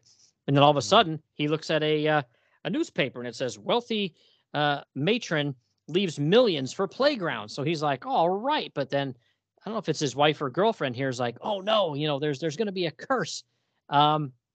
But then turns out there's another inscription hidden inside, isn't there? Yeah, and it says, but if your wish is for the good of mankind, no curse will befall you. So he's good to go. But then he does think to himself, that's fantastic, but this is, really a dangerous thing here. So we need to get rid of this. So they see the trash truck coming by and they throw it in because it's on its way to the incinerator.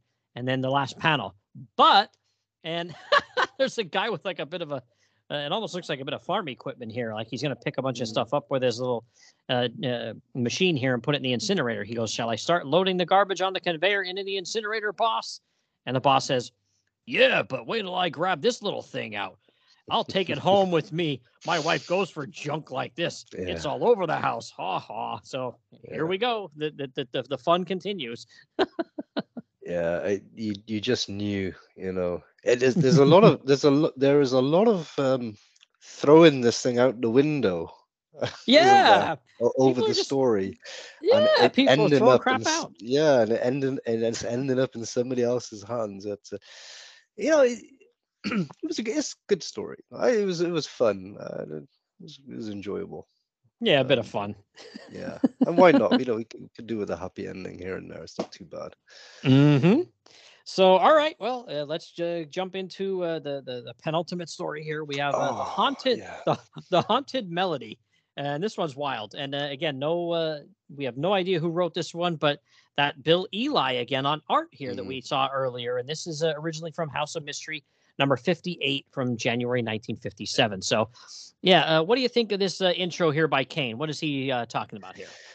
So, first things first, I was kind of worried that this intro would land on me because the moment you told me, earlier on, I think was it last night you got in touch, said, "Oh, no, we'll swap the intros." I was like, "Yeah, I think I can't be saying this stuff into a mic," but here I am. Anyway, so this is what Kane says for the Haunted Melody. He says, God help me.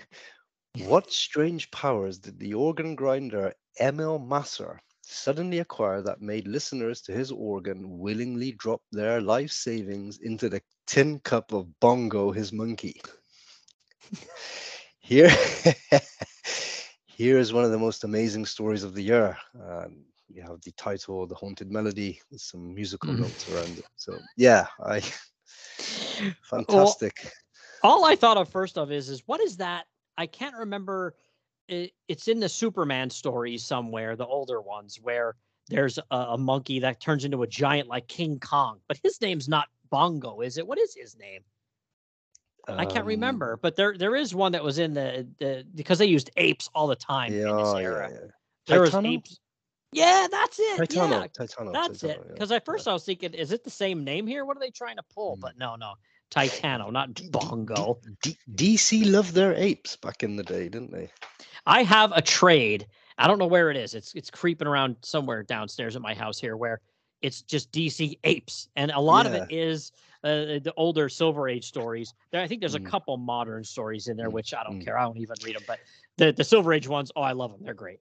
I have I think it's one of the is it a DC special or DC special series, Mm-hmm. and it's called Superheroes versus Super Gorillas or something like that. Yeah, yeah. And it's probably some of the reprints in your trade. But yeah, Mm-hmm. they kind of they did like their apes, DC, and pretty funny. Mm-hmm. I can't remember who the editor was, but one of the editors at one time said, apes sell comics, basically. Like, I did my homework, and if we put apes on a comic cover, it sold better. And if we I remember reading that actually.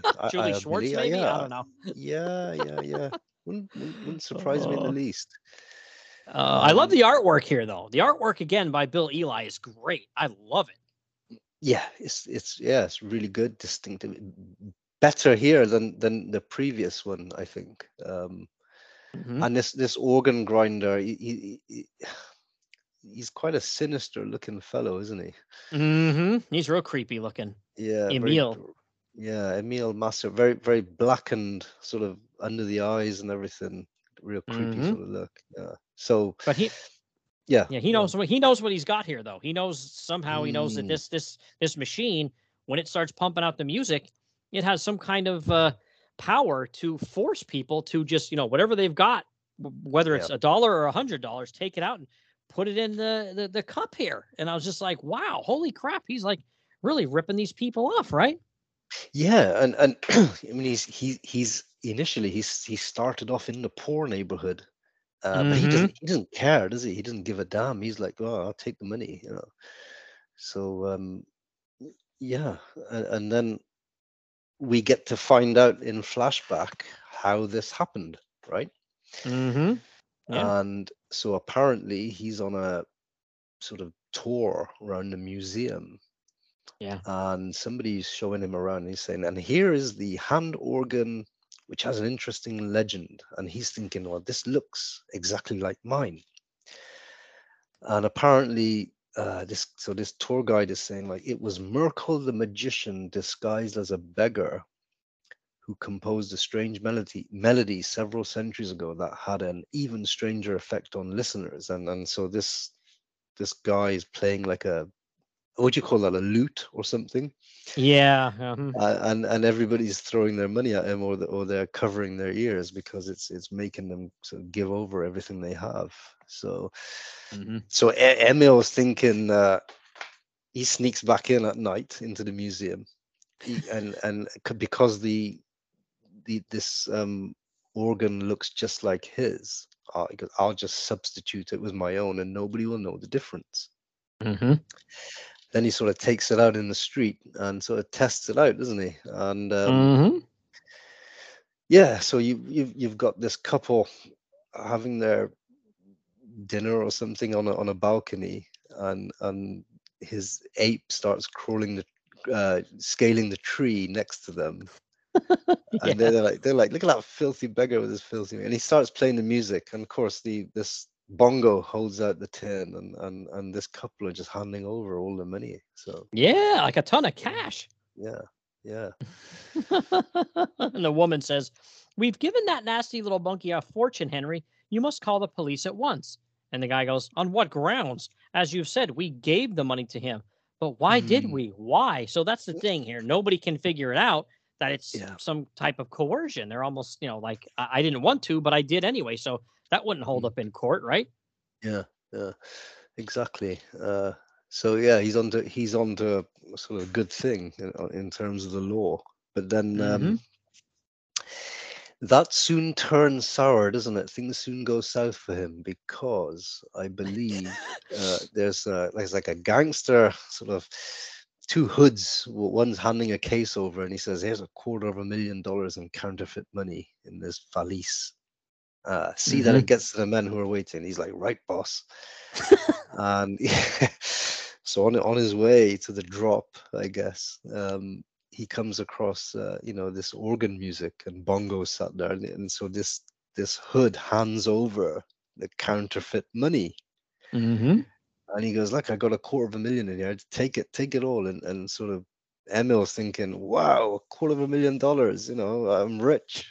And then the next scene is like he's dining in the finest restaurant, isn't he? Yeah, the lady dancing around and everything. Yeah. Here's 100, my man, and keep the change. Thank you, sir. But a few minutes later, "What are you trying to do, mister? Pass a counterfeit bill on me? Joe, call the police." And he goes, "But there must be some mistake."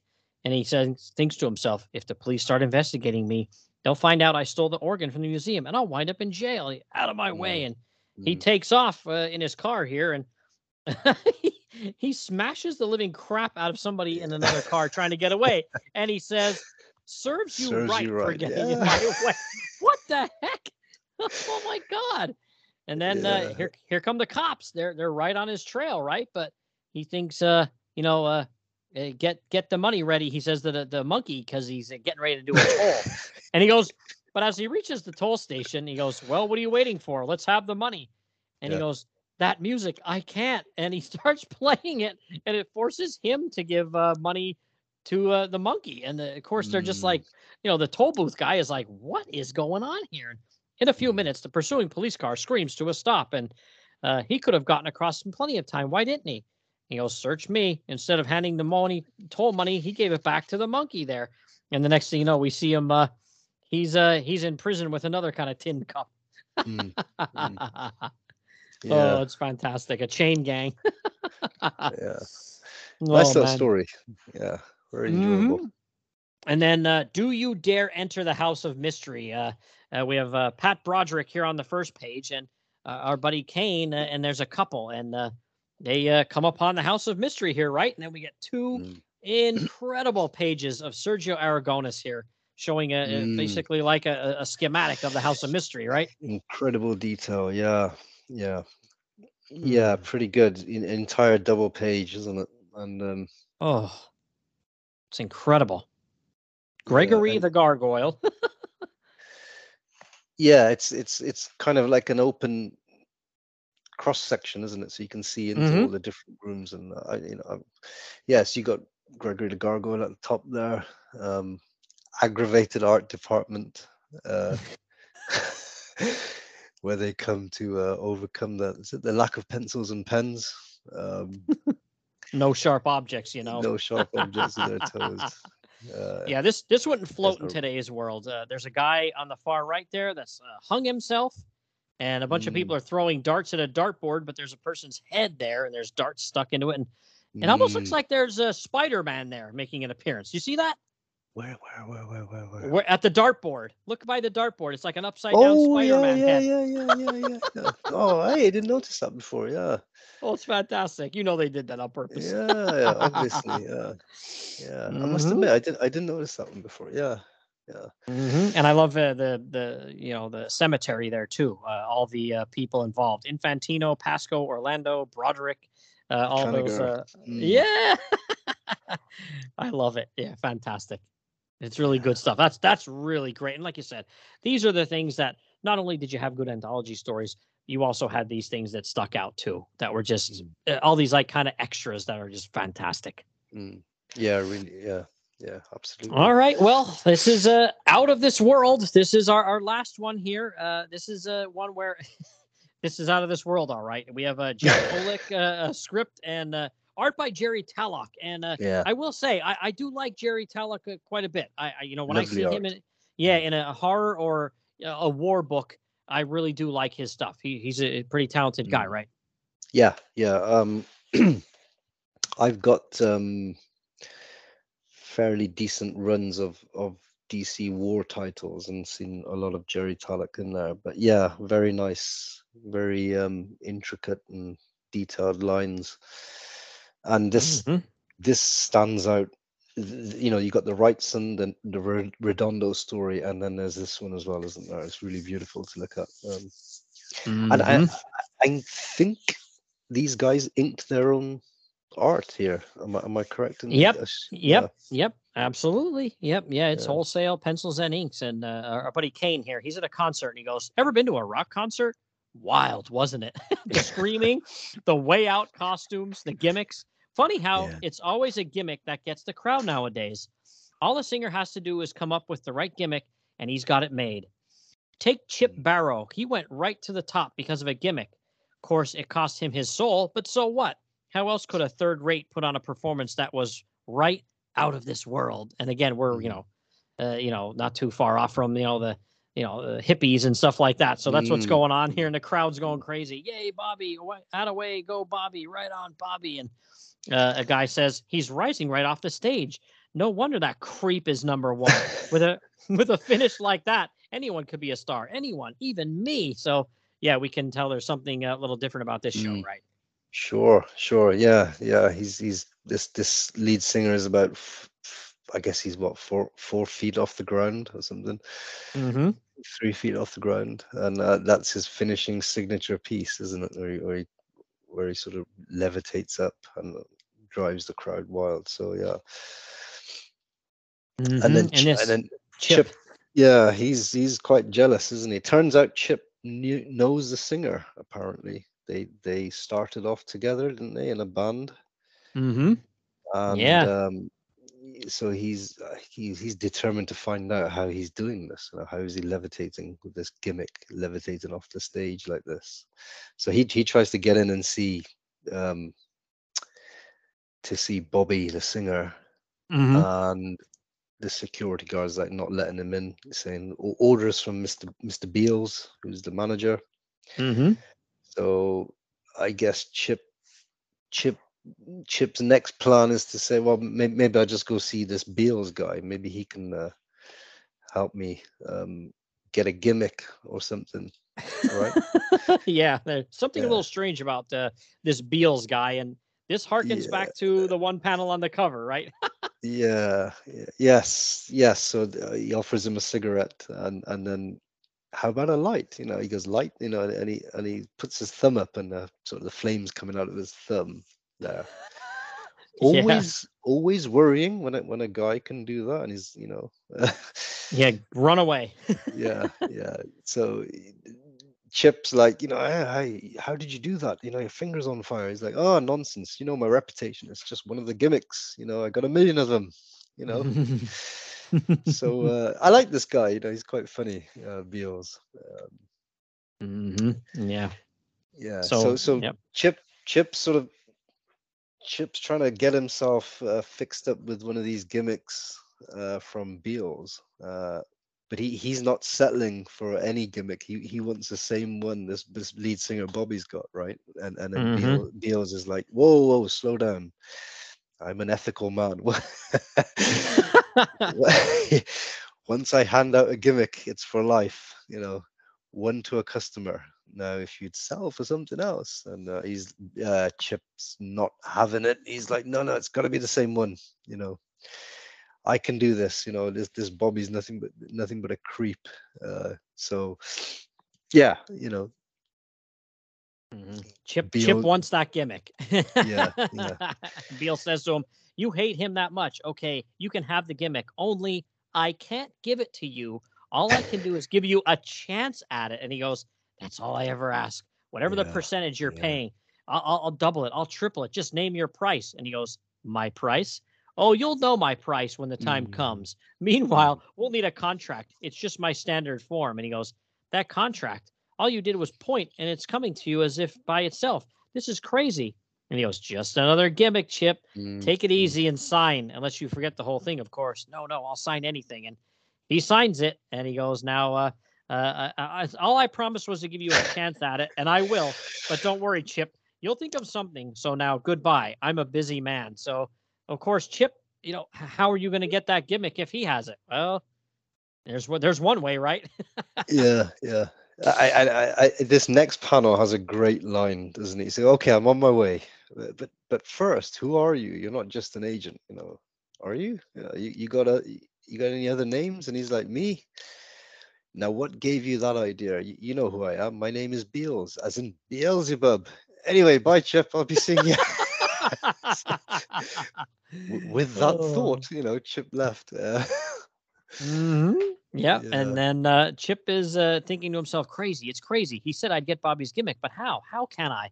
And then all of a sudden, okay, Buster, let's see how much cash you've got on you. And some guy clobbers him here, right? And, he's going to rob him. And then all of a sudden, somebody shows up to help him here, right? Yeah. And it's Bobby Vance, the singer. Yep. Yeah. He remembers him, too.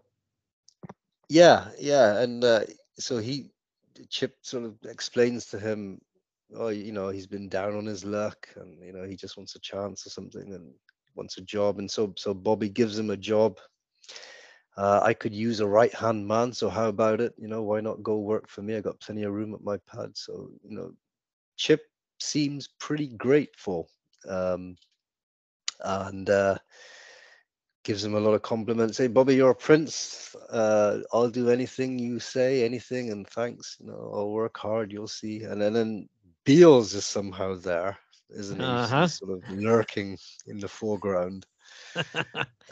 Sinister fellow. And then the next scene we have, I guess they're rehearsing or something. Yeah. Yep. And there's Bobby is doing his thing, and Chip's reduced to getting drinks for Bobby.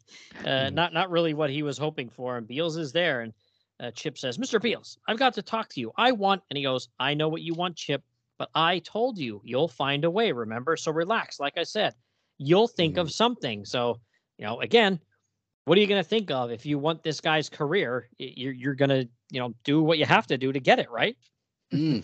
Yeah, and he is determined, isn't he? So, Yep. He got a pistol whips Bobby and says, "Tonight I'll be the big wheel," and then has him trussed up. And all of a sudden, Bobby wakes up. "What, Chip? What's going on?" He goes. Chip says, "So you're awake? Good. You and I are going to have a little talk, Bobby. And when it's over, I'm going to know how you do your big finale. Get the picture?"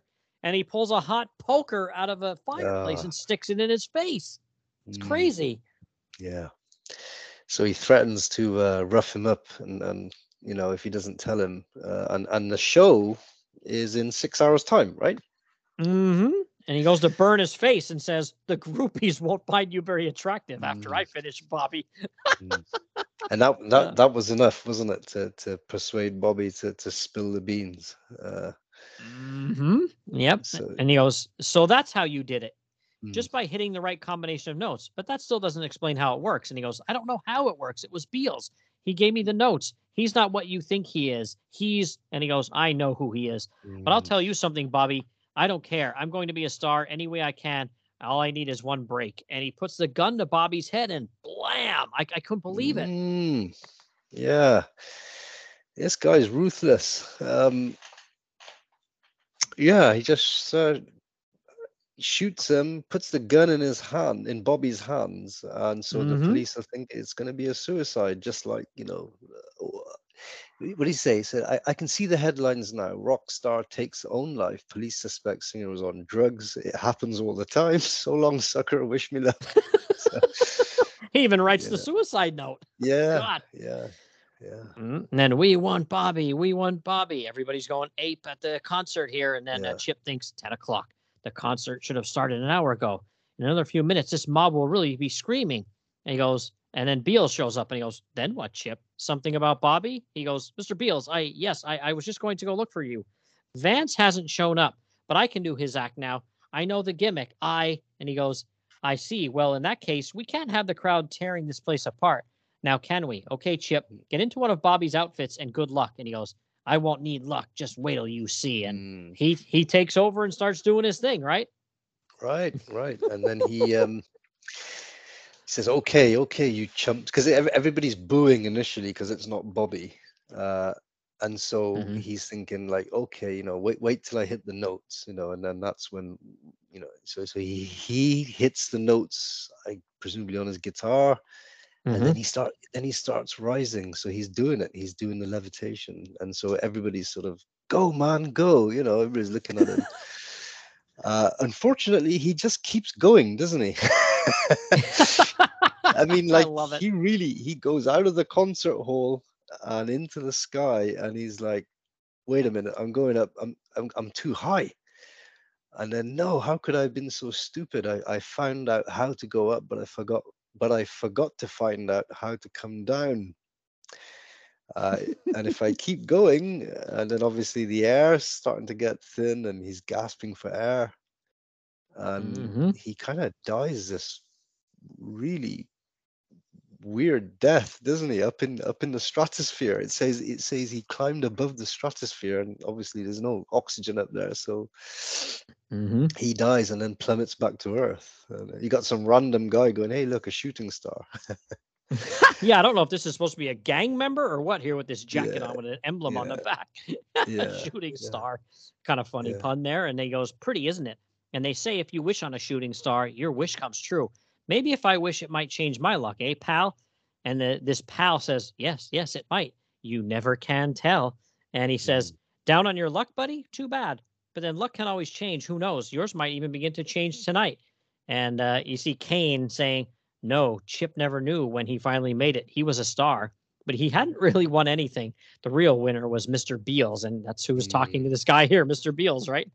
Yeah, right. So, and then Beals got his arm around him and says, "Why don't we talk about it, friend?" And then he's going to walk away. And Kane is there at the very final panel saying, "Mr. Beals is always the winner when he signs up a fool."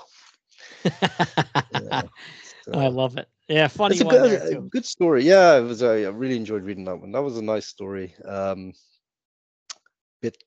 art was lovely throughout. But yeah, it was a lot of fun, I gotta say. Yep. And then there's only one last thing in the omnibus here for me, and it's Hidden in the House, it's called, and it's Kane introducing like a bit of word search here. Yeah, it's a word search by Mr. Answerman, Bob Rozakis or Rozakis. I don't know how you pronounce that. Rozakis. I've always called him Rozakis here in the UK, so I don't know how you guys. Yeah. Yep, Rozakis. Yep. Yeah, and there's no way I'm defacing my issue. No way. completing is the word search there, but Although, you know what? In this day and age, you could just take your comic and put it and scan it on like a scanner and printer machine and just print that sucker right out. You can do the word search. Yeah. Yeah, you know what? My daughter, she's an elementary school teacher. Maybe I'll scan it and print it and say, take these in for your kids. Yeah, she won't be an elementary school teacher for long. Start them off right. Yeah. Oh, well, man, this was fantastic. You know, we really was. Yeah, long episode here, but this again, it was 100-pager and it had all these extras in it. This was a lot of fun, man. I really enjoyed this. Yeah. As I said earlier, when you got in touch and said, "Do you have this one?" and I said, "Yeah, I got it. I got all of them, all the 100 pagers." Like, okay, let's do this. And I was so glad to have an excuse to get this out and read it again, because I kind of forgotten how much fun these books are sometimes. You know, I sometimes don't have enough time in the week with my job and everything. So really, really good story. If your listeners are out there, they should absolutely seek this out if they're horror fans or DC anthology fans. Really, really good story. Very nice. Very good art. Yeah, a lot of fun. Yep, and this is the last story in Omnibus Volume 2. That's how I'm reading it. But yeah, this is the very last issue in there, which is interesting. Pretty good, man. And it's not the last. I don't think 226 is the last 100-pager, is it? I think no. Went on, I think, for a few more. Yep, yeah. I think that Omnibus Volume 3 that I just got a few short weeks ago, that starts right off with more 100-pagers. Yeah, good stuff. I think I have maybe 2 or 3, and maybe that's what I'll do is I'll look to see which single issues I have, and then maybe we can knock another one of those out simply because then I can have the letters and ads, and we can really deep dive into it as well. Yeah, and maybe we'll change the time slot. It's like 1:30 a.m. here. So, yeah. How about it, right? to be honest, what 1:30 a.m. on a Saturday night's not unusual for me. It just turns out I slept really, as I said to you earlier before we started recording. I just slept really late on Friday, and so I was kind of feeling the effects. But you know, mind you, Billy, so you know, I know when you American Twitter are asleep, because when we're up in the morning here, it's just quiet, no posting. But you're like the one guy who's replying to me and retweeting and liking. And I said to you a few times, I was like, what are you doing up at this hour? And so I think you explained you're up really early yourself, right, for work. Yeah. Monday through Thursday, typically on a non-holiday week, regular week, I'm up at 3:30 a.m. and then Friday I get up at 3 a.m. So yeah, every once in a while I'll if it's a day where I have my posts publish at 3 a.m. or 3:30 a.m. somewhere around there on East Coast time. So because I figured that's early East Coast American time and super early West Coast, but you can always get up and see them later on in the day as you get up. But that's also like, you know, fairly early yet for, you know, people in the UK. So, you know, I have friends over there and a lot of people listen from there as well, you know, probably only second to the States. So that's why I try to get that one out there too, because maybe somebody's on their commute. Yeah, so like before you explained that to me previously about your job, I'm there thinking, doesn't this guy sleep? You know, he's like on there, you know. But and on top of that, I gotta say, Billy, you must be the hardest working man in comics podcasting, because you really do crank these out at a rate. I don't know where you get the energy from, but I do love all the podcasts. So you know. It is a pleasure being invited back for this one. Well, thanks, man. I appreciate that. Yeah, and I'll give away my trade secret right now. I completely ignore my family. No, I'm teasing. I don't really. I know your trade. I know your trade secret. You got a guy. You got a manager called Beals helping you Mr. out. Beals. Absolutely, man. He flicks his thumb and that flame comes right up for my cigarette. I want no part of it. So, anyway. Fantastic. All right. Well, yeah, man. Yeah, like you said, it's getting late for you. So I will let you go now and we'll jump out of here. But just in case anybody's looking to follow you, you're still on Twitter, Comic Zen, correct? Correct. Zen of Comics or Comic Zen, and chronicling Sword and Sorcery series, our Airax and a Thunder by Roy Thomas. And there's a bit of Alcala art on the current issues we're looking at.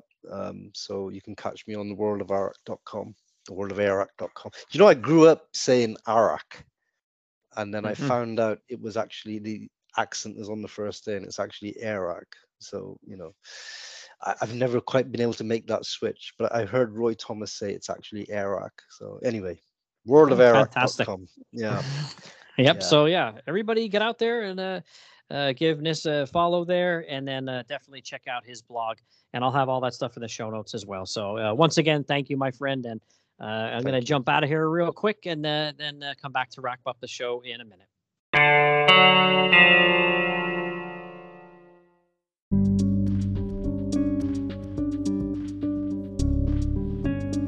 All right, everybody, that wraps up this episode.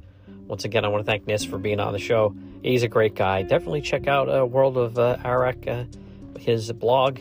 He's, been getting some more stuff going on there, but there's still the archives to go through as well. But he's definitely looking forward to creating some more new content on there. So definitely check it out, and definitely check him out on Twitter. Like I said, Comic Zen of Comics is his Twitter handle. So definitely check him out and give him a follow there. All right, thanks for listening, everybody. Talk to you next time.